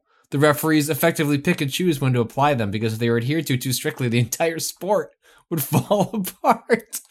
This is made explicit in the sport's official charter, which sits above the drafting of those laws and which says, quote, the laws must be applied in such a way to ensure that the game is played according to the principles of play. The match officials can achieve this through fairness, consistency, sensitivity, and when appropriate, management. So as per, the refs are DMs. They're DMs because they have to be, otherwise this thing simply wouldn't work. But why is rugby so good? The answer is probably not to everyone's taste, but those who like it love it. It's a beautiful, bloated moonshot of a sport with strategic, tactical, and action layers, all ridiculously complicated, all working together and against one another in ways literally no one understands. Again, the game's charter makes this clear. At first glance, it is, quote, at first glance, it is difficult to find the guiding principles behind a game which, to the casual observer, appears to be a mass of contradictions, end quote. What sport advertises itself with words like that? The answer is the best one. Of course, to be clear, there are two types of rugby. The one I'm talking about is rugby union. The second variant, rugby league, is an offshoot of union. It is a coherent game with coherent rules. The refs are not DMs. It is far less popular. I am a rugby diehard. I love it too much. It makes no sense. This message go on forever. I'll stop here. Love your work, Ryan. That is... I think I'm getting into rugby, my I think friend. I'm getting into rugby, too. This... Like... So here's the other thing, Patrick. I don't know. Like we've also been strangers in a strange land across American cities. Yes. But one of the things that I've always sort of thought about, like, this seems like a good way to live, is those bars that really pointedly advertise, like, hey, we have Six Nations rugby here. And it's like you'll walk past those bars at 9 a.m. and they are full of people cheering and hooting and hollering. People are drunk off their loaded. asses. Yes. And They've been getting like, drunk the night before to get ready to go out at 7 a.m. to watch a game. and I'm like, that seems like a good life. I could be that. Like, what's better than this? Yeah, start your day early with sport, 6 a.m. with some of your best friends, total strangers in your Six Nations bar. Hell yes. Patrick, let's do it. Let's get into rugby. I think I'm going to have to request, if you've made it this far, to what does that mean for us to get into rugby? Who are we watching? What are we... I don't know. Like, the notion of a game... So it is true that all sports, despite having rules, there is room for error. We've talked about this with baseball and like its notion of implementing like robots for determining like the strike zone. We have talked about this with how the NFL selectively enforces rules that are, quote, reviewable and non-reviewable. And so in that sense, even something like the NFL has discretion, DM adjacent sort of a feel. But what Ryan is implying is a whimsy that does not exist in the sports that we are watching, Rob.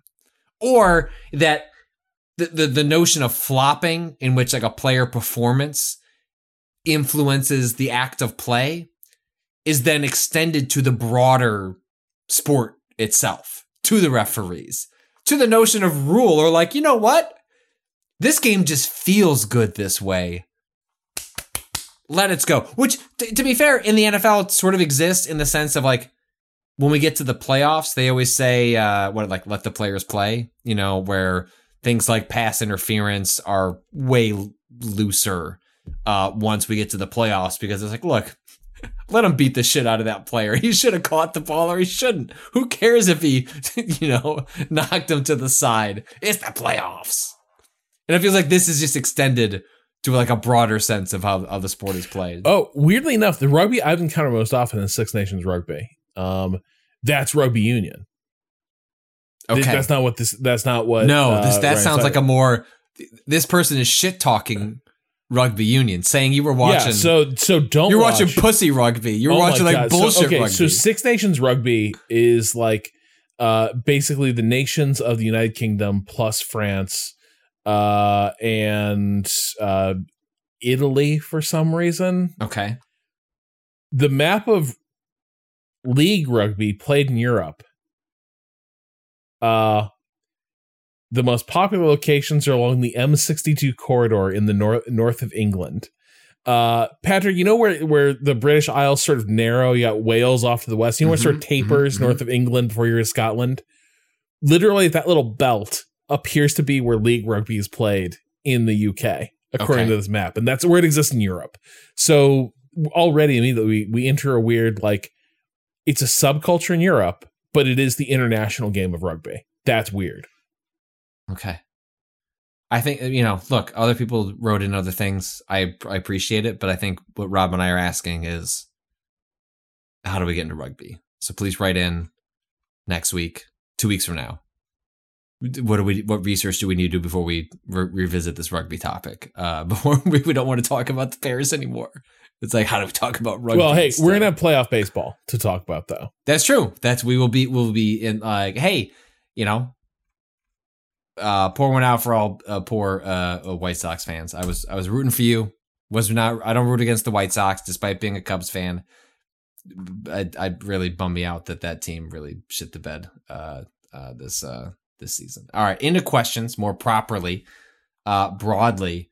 Hey, Rob and Patrick, longtime listener, first time, etc. I'm writing about Patrick's sports prompt for the week to tell you about how my Little League coach killed my joy for sports. I already loved watching baseball and loved playing even more, at least at first. Started out 9 years old in an after-school coach pitch league with a team of my friends. Our coach was the dad of one of the other kids, and importantly, a failed D1 NCAA pitcher who never even made it to the minors and still had a chip on his shoulder. For his day job, he owned and managed a Subway franchise, which feels important to point out. There's a lot going on there. The first couple of years, things were pretty chill. We were kids having fun. And he was just the most baseball experienced parent of kids on the team. But when we graduated from coach pitch to kid pitch and started doing well as a team, I guess we should, if people are unfamiliar, there is a period younger where kids are so young they cannot be asked to like actually throw the ball straight enough for kids. They would to never hit it. throw a hittable ball. Yep. No. Even if you're trying to do like softball where it's underhand and it's going up in the air, it's not going to happen. But kids are old enough to learn to swing a bat to contact. So yes. You're working just on kids hitting the ball, and then you work towards kids throwing a ball and then kids hitting that. So that is what it means by coach pitch, kid pitch. And started doing well as a team. He got super intense about practice. And when we graduated from playing in public school league to a low-tier regional league, he went off the fucking rails. I wasn't necessarily good at baseball, but also wasn't awful, so I generally wasn't one of his targets.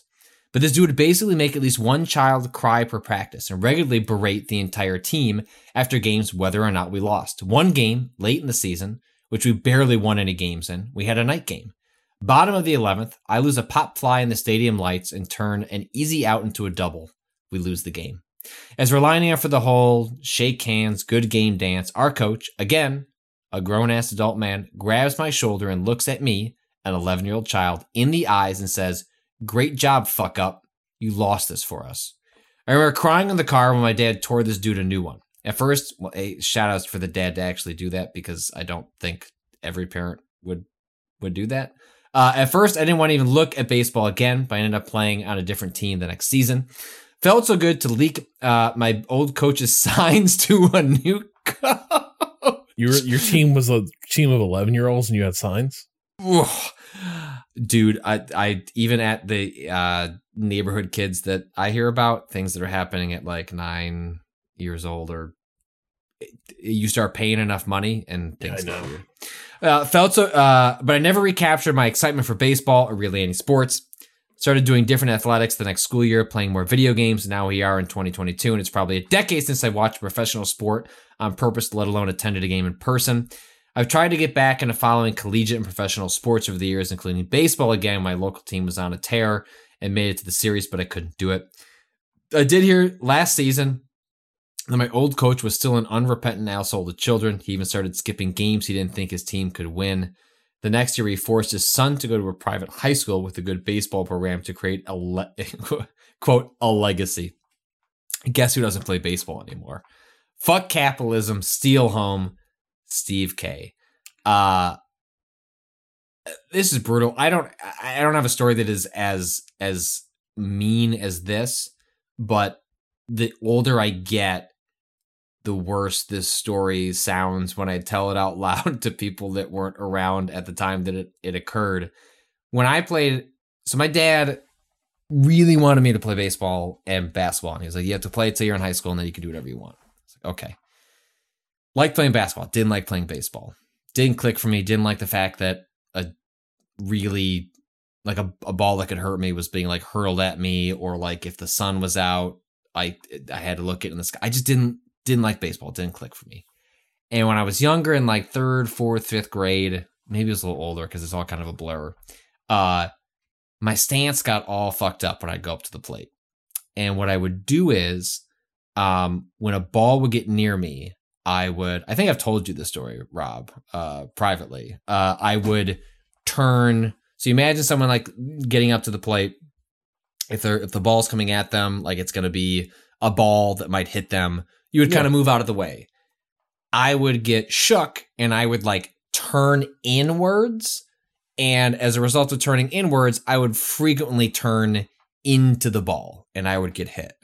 And so not on every time, but like often enough, I would go up to bat, not hit the ball, would kind of turtle in, get hit, and then get onto base. And my team came up with the nickname The Magnet, because the magnet meant that you were going to get hit by the ball and get onto base. And I would come up, and from the dugout, they would go, magnet, magnet, magnet. And that felt like shit because the coaches weren't stopping it. It was basically like, you're bad at this. You're not having any fun. What's happening to you is humiliating. And also the team is rallying behind a nickname to reinforce a bad behavior, and like a bad habit as a player. And like, I remember one time, like when I would play those games, I would just sort of not let it faze me. And then it would just happen again. And then I'd get on base and yada, yada, yada. And then I remember specifically one time, like one of my really good friends, like cracking a joke about it, like when we were just back at home, and just like melting down, like crying, like, because in the environment where it was just a buddy making what they thought was a harmless joke, it like suddenly dawned upon me like how cruel the thing that was happening to me was. The bucket had been filled all the way up. Yeah. And also like they weren't trying to be mean. They thought like they'd gone to my games. Like it was at a park down the street from my house. So like when we couldn't play, it would be like, well, Patrick can't play in the yard. Like, do you want to just go watch his game? And so they would hear like magnet. And it's like, oh, he thinks it's funny.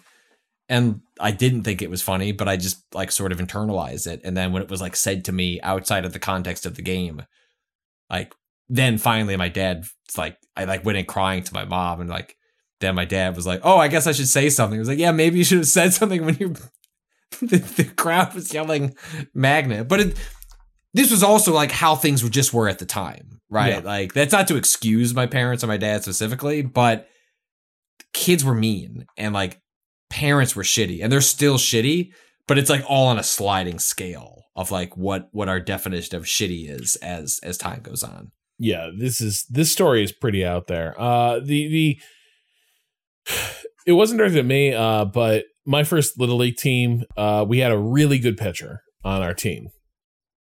And immediately their expectations for that kid put there by his parents. And the thing was, like, I felt so bad because, again, we were very young. So incredibly, this is the first year we were eligible to play Little League. And I remember, like, the thing I figured out was he was a great pitcher until he threw his first bad pitch.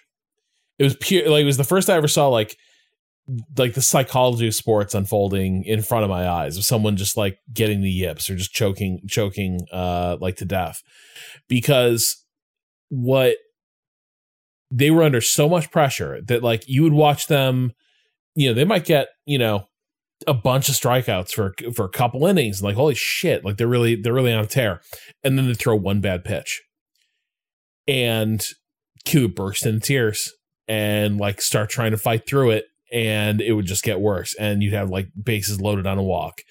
And the thing is, his dad did nothing to make it better. His dad would, you know, just sort of, you know, try to yell at him, like focus and tighten up the play.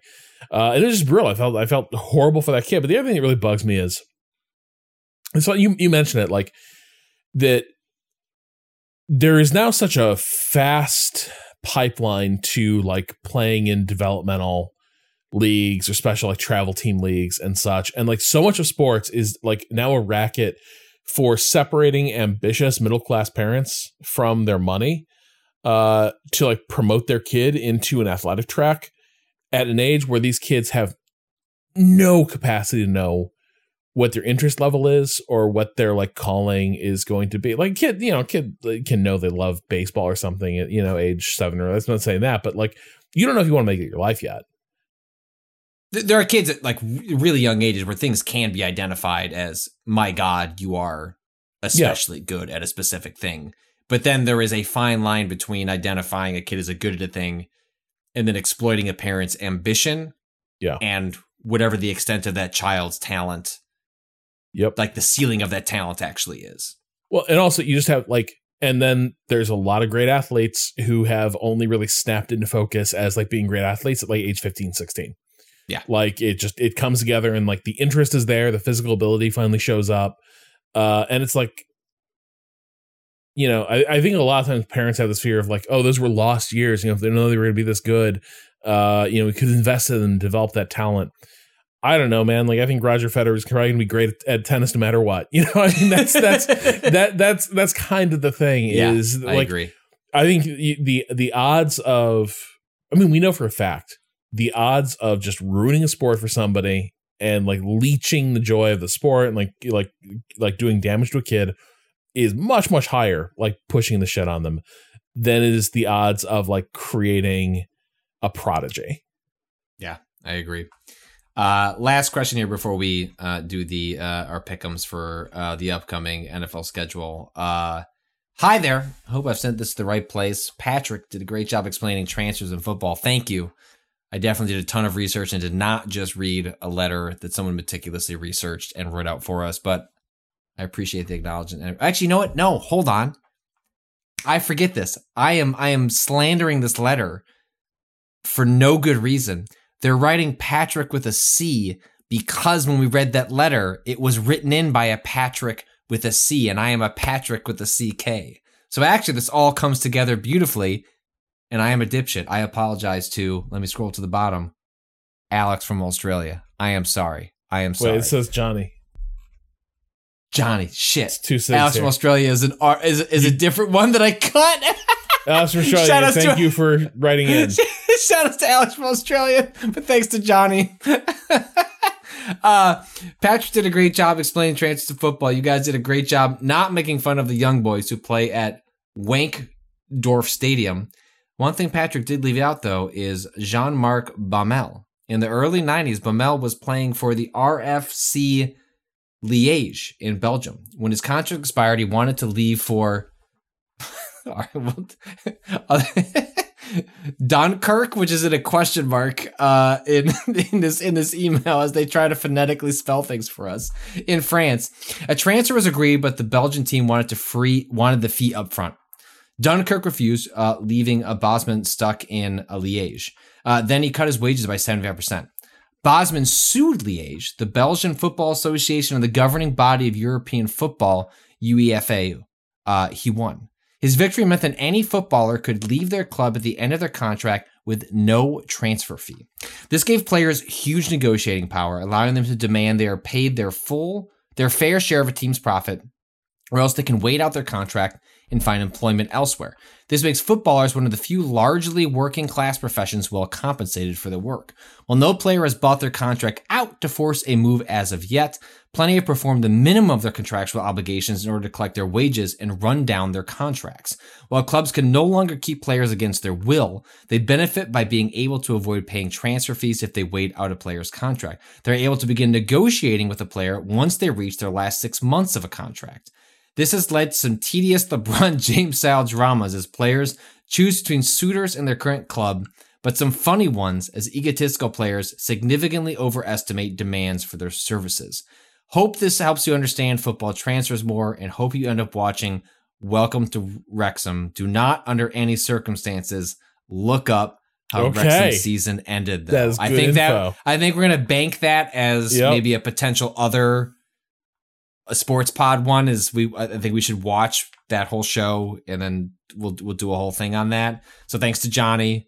Also thanks to Alex for having his name deleted under that in the document. But that is a fascinating way to handle contracts. You don't have, again, this podcast is sort of based on the NFL. You don't really have situations where you have players who are in a situation where they can just do the bare minimum to get by. It's actually frequently we have organizations that want players to do the minimum so they don't hit certain like accelerants in their contract, which is like certain number of touches, certain number of yards, as opposed to a player purposely sitting out to do the bare minimum. The closest we have are like on the Bears, we had Roquan Smith, like one of the best players on the team, a linebacker, doing what they called a contract sit in, which is where you are not like sitting out, you're training, you're with the team, but you want a new contract, but ultimately you have no leverage.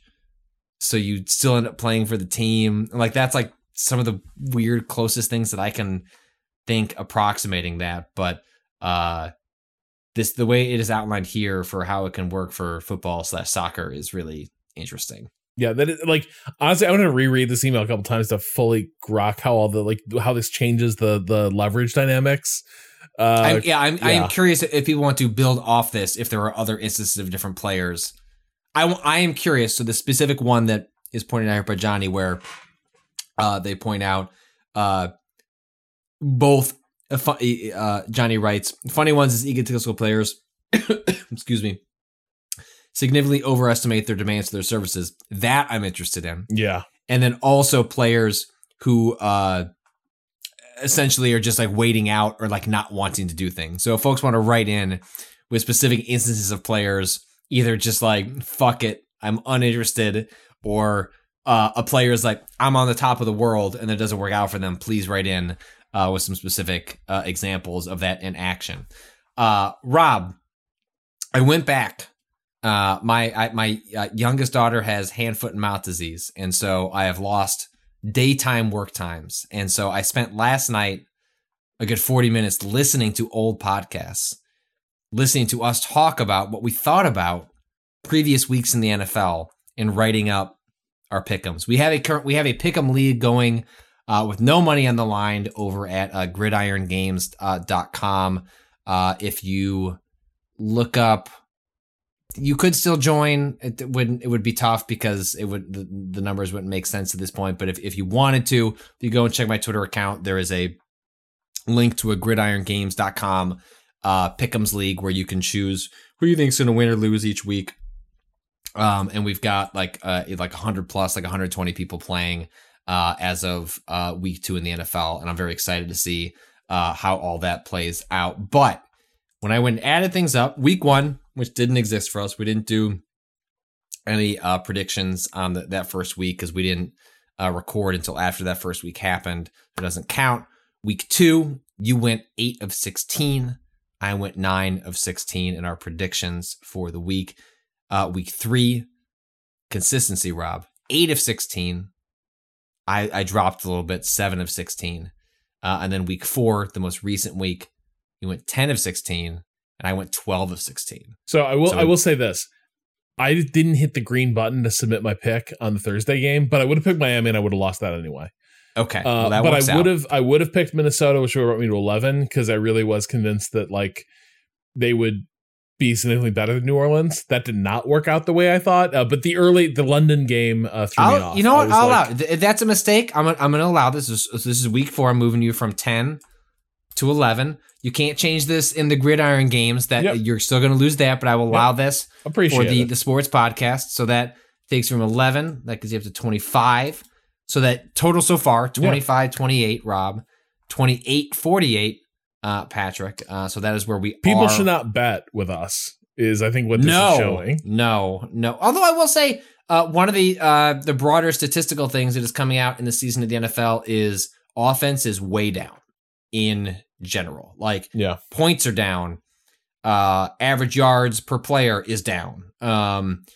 This is normal, in which offense has been spiking the last couple of years as both rules, quarterbacks, wide receivers are just unbelievable talents, and defense has been de-emphasized. So it is actually kind of cool. It's less cool if you just want to see like big plays happen, but it is interesting to see an ebb and flow of the league where this will probably offenses will figure it out by the end of the year. But for the time being, even some of the most explosive offenses, I guess Patrick Mahomes aside, because I mean, did you see that play that he did the past week where he like spun out of a defender and then like dunked it like a basketball? Like it doesn't make any sense. All right, so we're going to pick the upcoming slate of games. Week 5 coming up. Week 6 will not be picked on a podcast. We're going to a bye like every other week cadence going forward, but that you'll be able to see those predictions on the gridirongames.com thing if you want to see how we pick, or we'll recap those when we get back to it. But the first game, Thursday night game, Colts at Broncos. Colts 1-2-1. Broncos 2-2. The Colts are bad. But is Denver that good? No. But Matt Ryan might be dead. Yeah, but hold on. Now, is Russell Wilson's corpse beginning to rot? Maybe. But Matt Ryan might actually be dead and buried. Yeah, the thing is, okay, so explain to me why the Colts beat the Chiefs. This is the outlier. What happened? If you were to rewatch the highlights of the game, what you would discover is a bunch of things. It's a ball bouncing the wrong way. Okay. Also a very low-scoring game, though.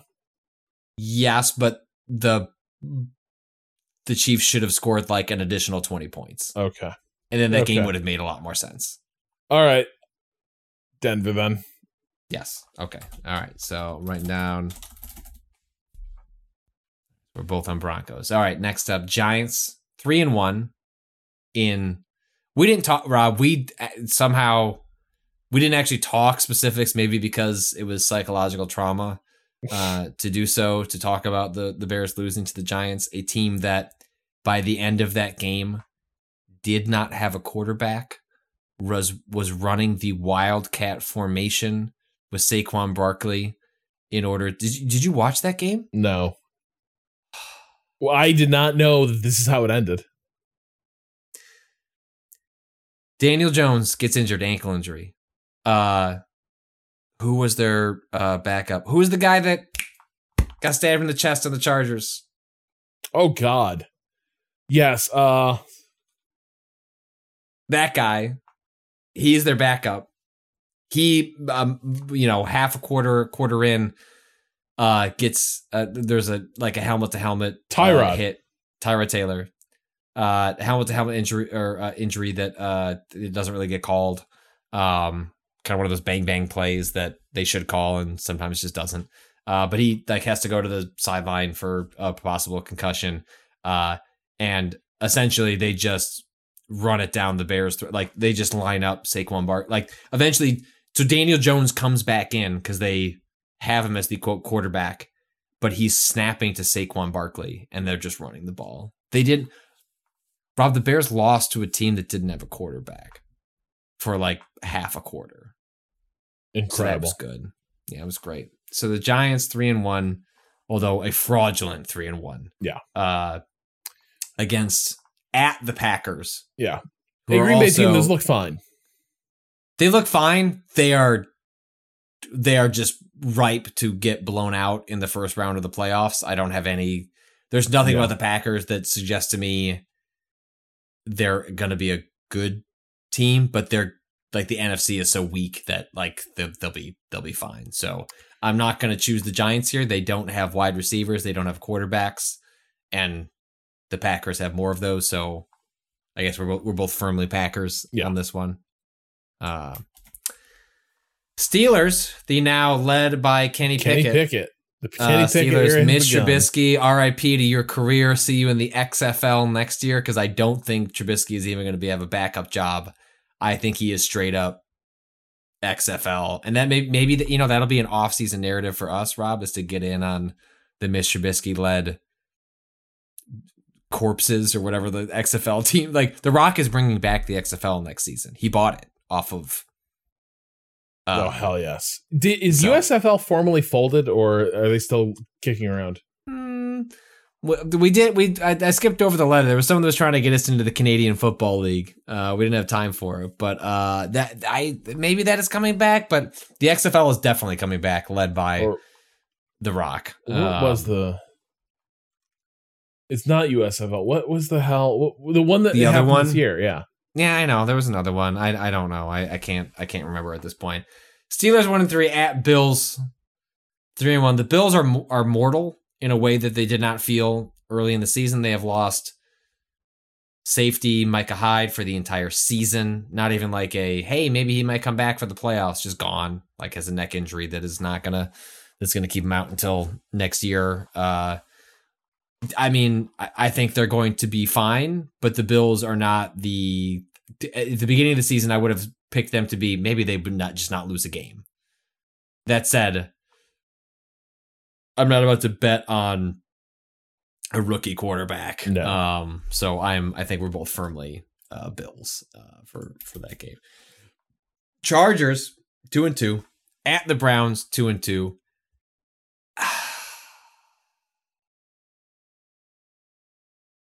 Two teams I don't have a lot of confidence in right now. No.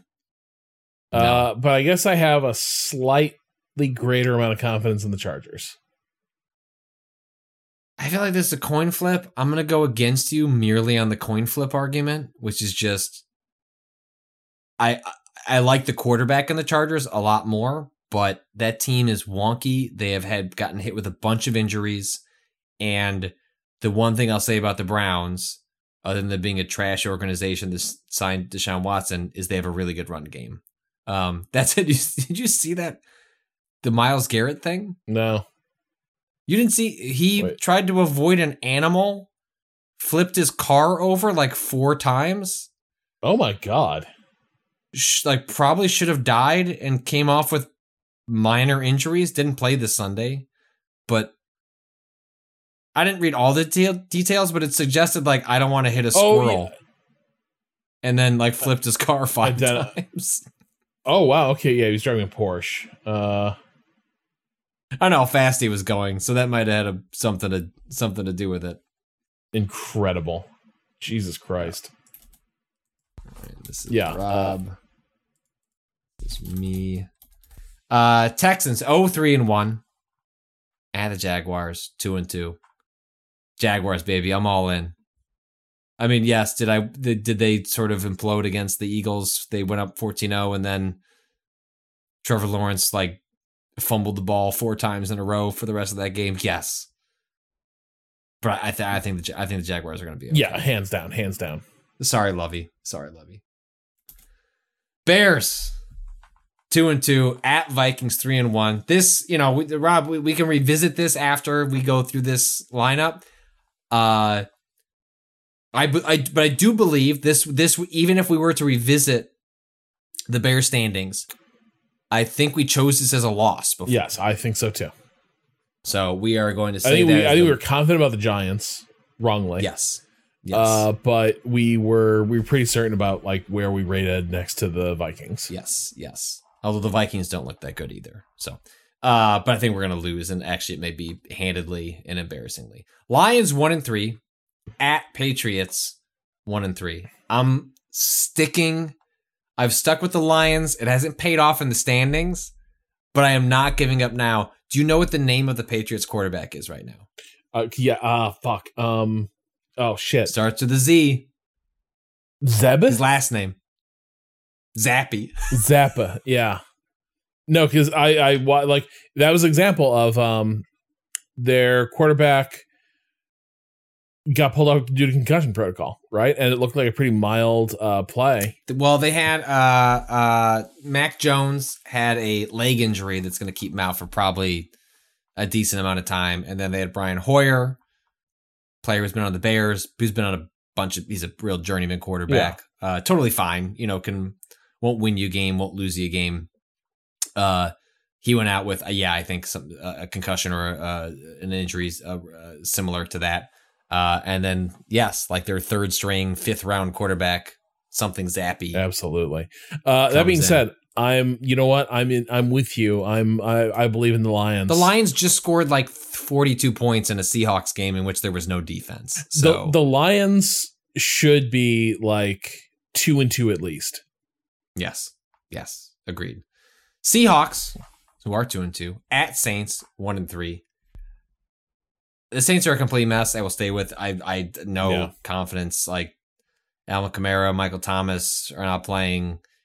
The Seahawks have Geno Smith, who is having a weirdly good season. I'm rooting for him. Well, it's like weird though. Cool right guy. Now they are still.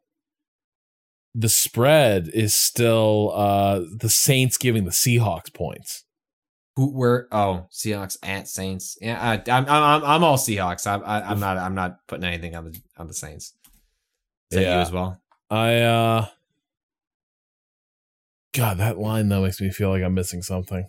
But I'm with you. Geno's had some great game. Yes, Seattle. Yeah. Mm-hmm. Dolphins 3-1. No Tua. They've already ruled him out for this week, probably because they would be they're in line to lose draft picks if they play him when they find out whatever happened behind the scenes, depending how much that is the NFL and how much that is the team. So that'll be Teddy Bridgewater led Dolphins, and he's fine. He's good. Yeah, he is. I mean, talk about a Teddy Bridgewater, a quarterback who was seen to be not a savior, but like a really solid, be a Vikings quarterback that is going to lead them to wild card, like solid contention year over year at the beginning of the Mike Zimmer era. And then he just suffers what is often described as one of the ugliest knee injuries that you could have. And it happened on a practice field when nothing occurred. He wasn't hit. He wasn't running. It's just his body fell apart, and players describe his injury as one of the most gruesome things they've ever seen. And he came back from it. So I will always root for Teddy Bridgewater because that story is super fucking cool. And he's never going to fulfill the potential that he probably could have because his body failed him. And also, I will never make a pick on the Jets except in extreme circumstances. That's true. I didn't get there. The Jets 2-2. I am not. I've seen Zach Wilson play. No, thank you. Falcons 2-2 at Buccaneers 2-2. This is an interesting one. The Falcons are not a good team. They play really interesting, good offense. The Bucs, Tom Brady dealing with TMZ reporting on his divorce. He's throwing tablets. They got a good defense. Their offense is kind of all over the place. I'm ready to root against them, but I also feel like that's my priors overriding logic. Yeah, no, I'm betting Tampa Bay. Yeah, I'm with you. I can't quite do it yet. Also, he doesn't. I was getting like to the point where I'm like, boy, he looks pretty washed up. He's still got some zip on those passes. Like that last game, he looks pretty good. Like like he is still a decent quarterback. And he's still got a decent team. He is, but I do want to read this tweet from Alex Navarro. From earlier. I saw this tonight. before we recorded. It was good. From Alex Navarro at Nextlander. Whatever you think of Tom Brady, you have to admit that blowing up your marriage to Giselle so you can get power bombed 3 hours a day by guys 20 years younger than you and achieve generously an 8-9 record is objectively a very funny bit. And he's right. He's right. I do wonder, like, is it literally like the marriage was in okay shape and it was just this like decision to come back? Like that's been it, or was it like a slow? I have no idea. I think we've been working our way there, but she's given enough interviews over the years that like the football thing, like 5 years ago, was what else do you have to achieve? You have more money, like like any relationship, it is more complicated than the thing that appears in a Vanity Fair interview. But my guess is when you're seeing stuff like that, it is indicative of like larger sort of like gaps in. I can't like talk about like an idyllic life, and yes, you are willing to blow it up because it's like to go get the shit. I cannot imagine not doing this on Sunday. I would rather blow up my marriage to one of the wealthiest models who's ever lived. Mm-hmm. That I've started a family with I've had a family with for like 20 years. Multiple kids. Yeah. Yeah. But I simply must go play for the Buccaneers. Titans 2-2 at Commanders 1-3. What a shit show. This sucks. I will hopefully watch no highlights of this game. I don't even know where to begin on what to pick. I will only choose the Titans because I refuse to bet on Carson Wentz. So I choose the Titans. I'm always hopeful that like Derrick Henry might like don the cape one more time too. Yes. Always rooting for him. 49ers 1-2. I guess that's actually changed since I put this in. Jimmy Garoppolo suddenly looked like a decent quarterback. I kind of am curious what you make of that this last week. Because remember, he famously had like a truncated and messed up like camp. Sure. Well, yeah, messed up camp, messed up shoulder. You know, full disclosure, completely in the tank for the Garoppolo family. My brother was roommates with Jimmy Garoppolo's brother for a number of years. Also, fuck the Packers. Like, immediately makes him my favorite. Oh my god, pseudo bear. Oh yeah, like him doing a Robbie Gold, and them both being like, "Fuck these guys." The Packers, and he's also from Barrington. Like he is a local Illinois kid from the northwest suburbs. We'll always root for Jimmy G. Especially because the Bears and 49ers don't really have a rivalry, so it doesn't really conflict despite being in the same conference. He is like that Super Bowl game where he missed that open receiver. I forget the receiver he was throwing to in the Super Bowl against the Chiefs, but he's good enough. But he is the quintessential he's good enough. Like he will get them to the playoffs, just in the way he has done for years on end. And so does that make that team extremely awkward going forward? Yes, because they're, unlike at least the Bears, I think the Bears will have some answers by the end of this year, even if it's a bad team that's not putting someone like Justin Fields in the best chance to succeed. Trey Lance played 2 games, and they have no idea what they have in him.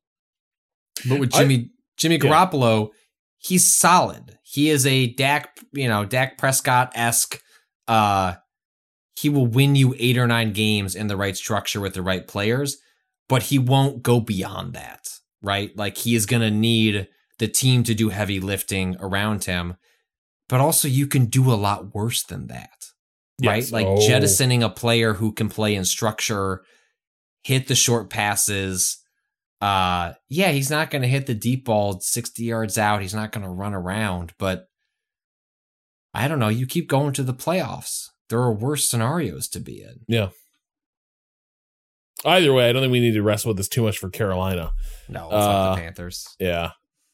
Also, like the Panthers, Bears related, the Panthers are a team ready to just be blown up, and they have multiple wide receivers that are really good that would want to land somewhere else, and they are the kind of team that either at the trade deadline or in the offseason, I would want a DJ Moore or a Robbie Anderson to end up on the Bears. So I want the Panthers to lose because I want that team to implode. So they would like to come to a team that wants to take a chance on a quarterback like Justin Fields. Eagles 4-1 at Cardinals 2-2. Easy. Austin Walker's the greatest team in football. You know what? It's so fun. We can't read his DMs out loud. That would be betraying privacy between us, but I think we just say the vibe of the group text. The man is excited. the group text is not what it was on Sundays. It's one man talking to himself for like 12 messages being like, but our run game, and I could not be happier. I will heartily root for the Eagles. They will be my adopted team going forward. Like I could not be happier if the Jalen Hurts Eagles keep going. So fly Eagles fly. We're team Eagles here.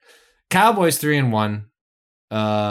Dak Prescott not coming back for this one is still Cooper Rush at the Rams. 2-2. I guess that has to be updated because of the Monday night game since I put this together. I don't know what to make of this game. The Rams don't look good. Matthew Stafford does not look good. Rob, an aside, Allen Robinson looks like shit. And I don't know what to make of that. I thought he just gave up on football because he was tired of the Bears. Trubisky. Allen Robinson, a quarterback the Bears had for the last 3 years, who was the most reliable, just really good, tough catches, taking it from shit quarterbacks. He went from Blake Bortles on the Jaguars, famously one of the worst quarterbacks of the last 10 years, to Mitch Trubisky, who will be remembered as one of the worst quarterbacks of the last 10 years. And I believe in his college and even in high school, caught passes from awful quarterbacks and constantly showed up. And the whole theory was, if you just gave him a real quarterback, imagine what he could be. And maybe the Rams have other problems, but he sucks on the Rams. And I don't know what to make of it. And it actually is like a huge bummer. I really was like rooting for him specifically. Like, he got fucked by the team. Like, the Bears didn't offer him like a good enough contract. Maybe it works out, like, because it turns out he was done. And that's like the tragic thing about football. But it's weird. Yeah. I don't know. Man, this is a tough one, honestly. Because like the Cowboys, I feel like their luck is just due to run out. I know. But they have Micah Parsons on the Cowboys is a one-man wrecking team. And so I can't bet against the Cowboys. So my gut tells me pick the Rams because they've got Cooper Kupp and Jalen Ramsey and Aaron Donald. But the last Cowboys game I saw looked pretty, My heart tells me to pick the Cowboys. I'm going to go with my heart. I'm going with the Cowboys. All right, I'm going to go with the Rams. I just don't think this is who they are for this year. I agree with you. I'm just taking some chances. Last game, Bengals 2-2, which I will point out on a previous podcast, I said we have two more. Two more? Which one am I missing? KC, Las Vegas.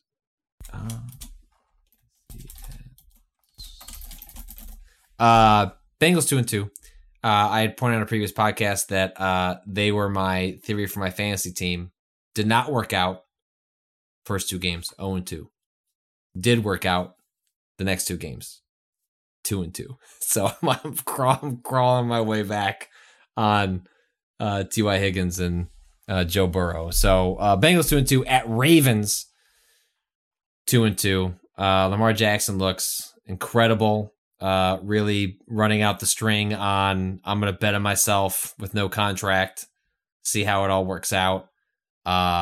This is also a tough one to pick. I don't think there's a clear favorite here. I'm giving it for Baltimore all the way. Oh yeah, yeah. No, did you see the Buffalo game? Yeah, I saw the highlights. I didn't see the entirety of the game. They both played at a high level the entire game. Like that is they play anyone but Buffalo. I think Baltimore is 3-1 and like pretty convincingly. Jackson is like, it's not just that he's, the dynamic and like fast athletic player he's always been. He's also just become a significantly better quarterback doing quarterback stuff than ever before. So I'm all in, baby. I've already said, like, Baltimore's kind of like low key my adopted team.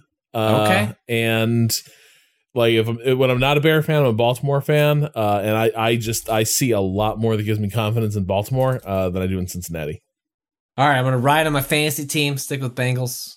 Rob's going with the Ravens. Last, KC 3-1, Vegas 1-3. I don't. Josh McDaniels is gonna finish this out, figure this out. I don't know if he's gonna win this game though. No, no. This is gonna be an ass whipping. Yes, yeah. Like Mahomes looks on another. Although Indy was supposed to be an ass whipping. Like this is the nature of football. Look, it's one of those things where anything could happen. Las Vegas has Devontae Adams, Joe Jacobs. Like they have players. It's not that they're devoid of talent, but I mean that last game with Mahomes is just like you just can't. Why would you ever bet against him? Like he is just. There are plays he was like when we talk about football players acting as baseball players. There were throws he made in that most recent game that just don't make any sense, and he is far and away the best quarterback in the league. He is not always the flashiest player game to game, but then he has a game like that and you go, God damn, he is the best player on the field when he wants to be. So we're with KC, or you're thinking Josh McDaniels is going to pull this out? No, I'm going to KC, of course. Okay. All right. And with that, that's going to do it. So all coming up for the Bears. We have the Vikings. After that, we have the Bears at the Commanders on Thursday Night Football. As far as we know, unfortunately, it doesn't appear that we would be able to host that on Twitch. They have done Amazon hosting of NFL games in the past. We were hoping that by this time something like that would come around. If something happens between now and then, we will endeavor to pull whatever strings that we can to do that, but at the moment that is unfortunately just we'll have to pick that up right before another thing that's happening that month that'll be revealed. I don't know, I guess we should probably announce other stuff that's happening this month at some point. Yeah. That'll make more sense closer to then. In the meantime, you can follow Waypoint on Twitter at Waypoint, on Twitch at twitch.tv/Waypoint, on YouTube at youtube.com/WaypointVice, and our writing at waypoint.vice.com. This episode is premiering ad-free on Waypoint Plus, which you can subscribe to and gain access to early episodes, exclusive episodes, ad-free episodes, and more at waypointplus.com. You can follow me on Twitter at Patrick Lubbock. Rob, where can people follow you? At Rob Zachney. And until next time, fuck capitalism and bear down.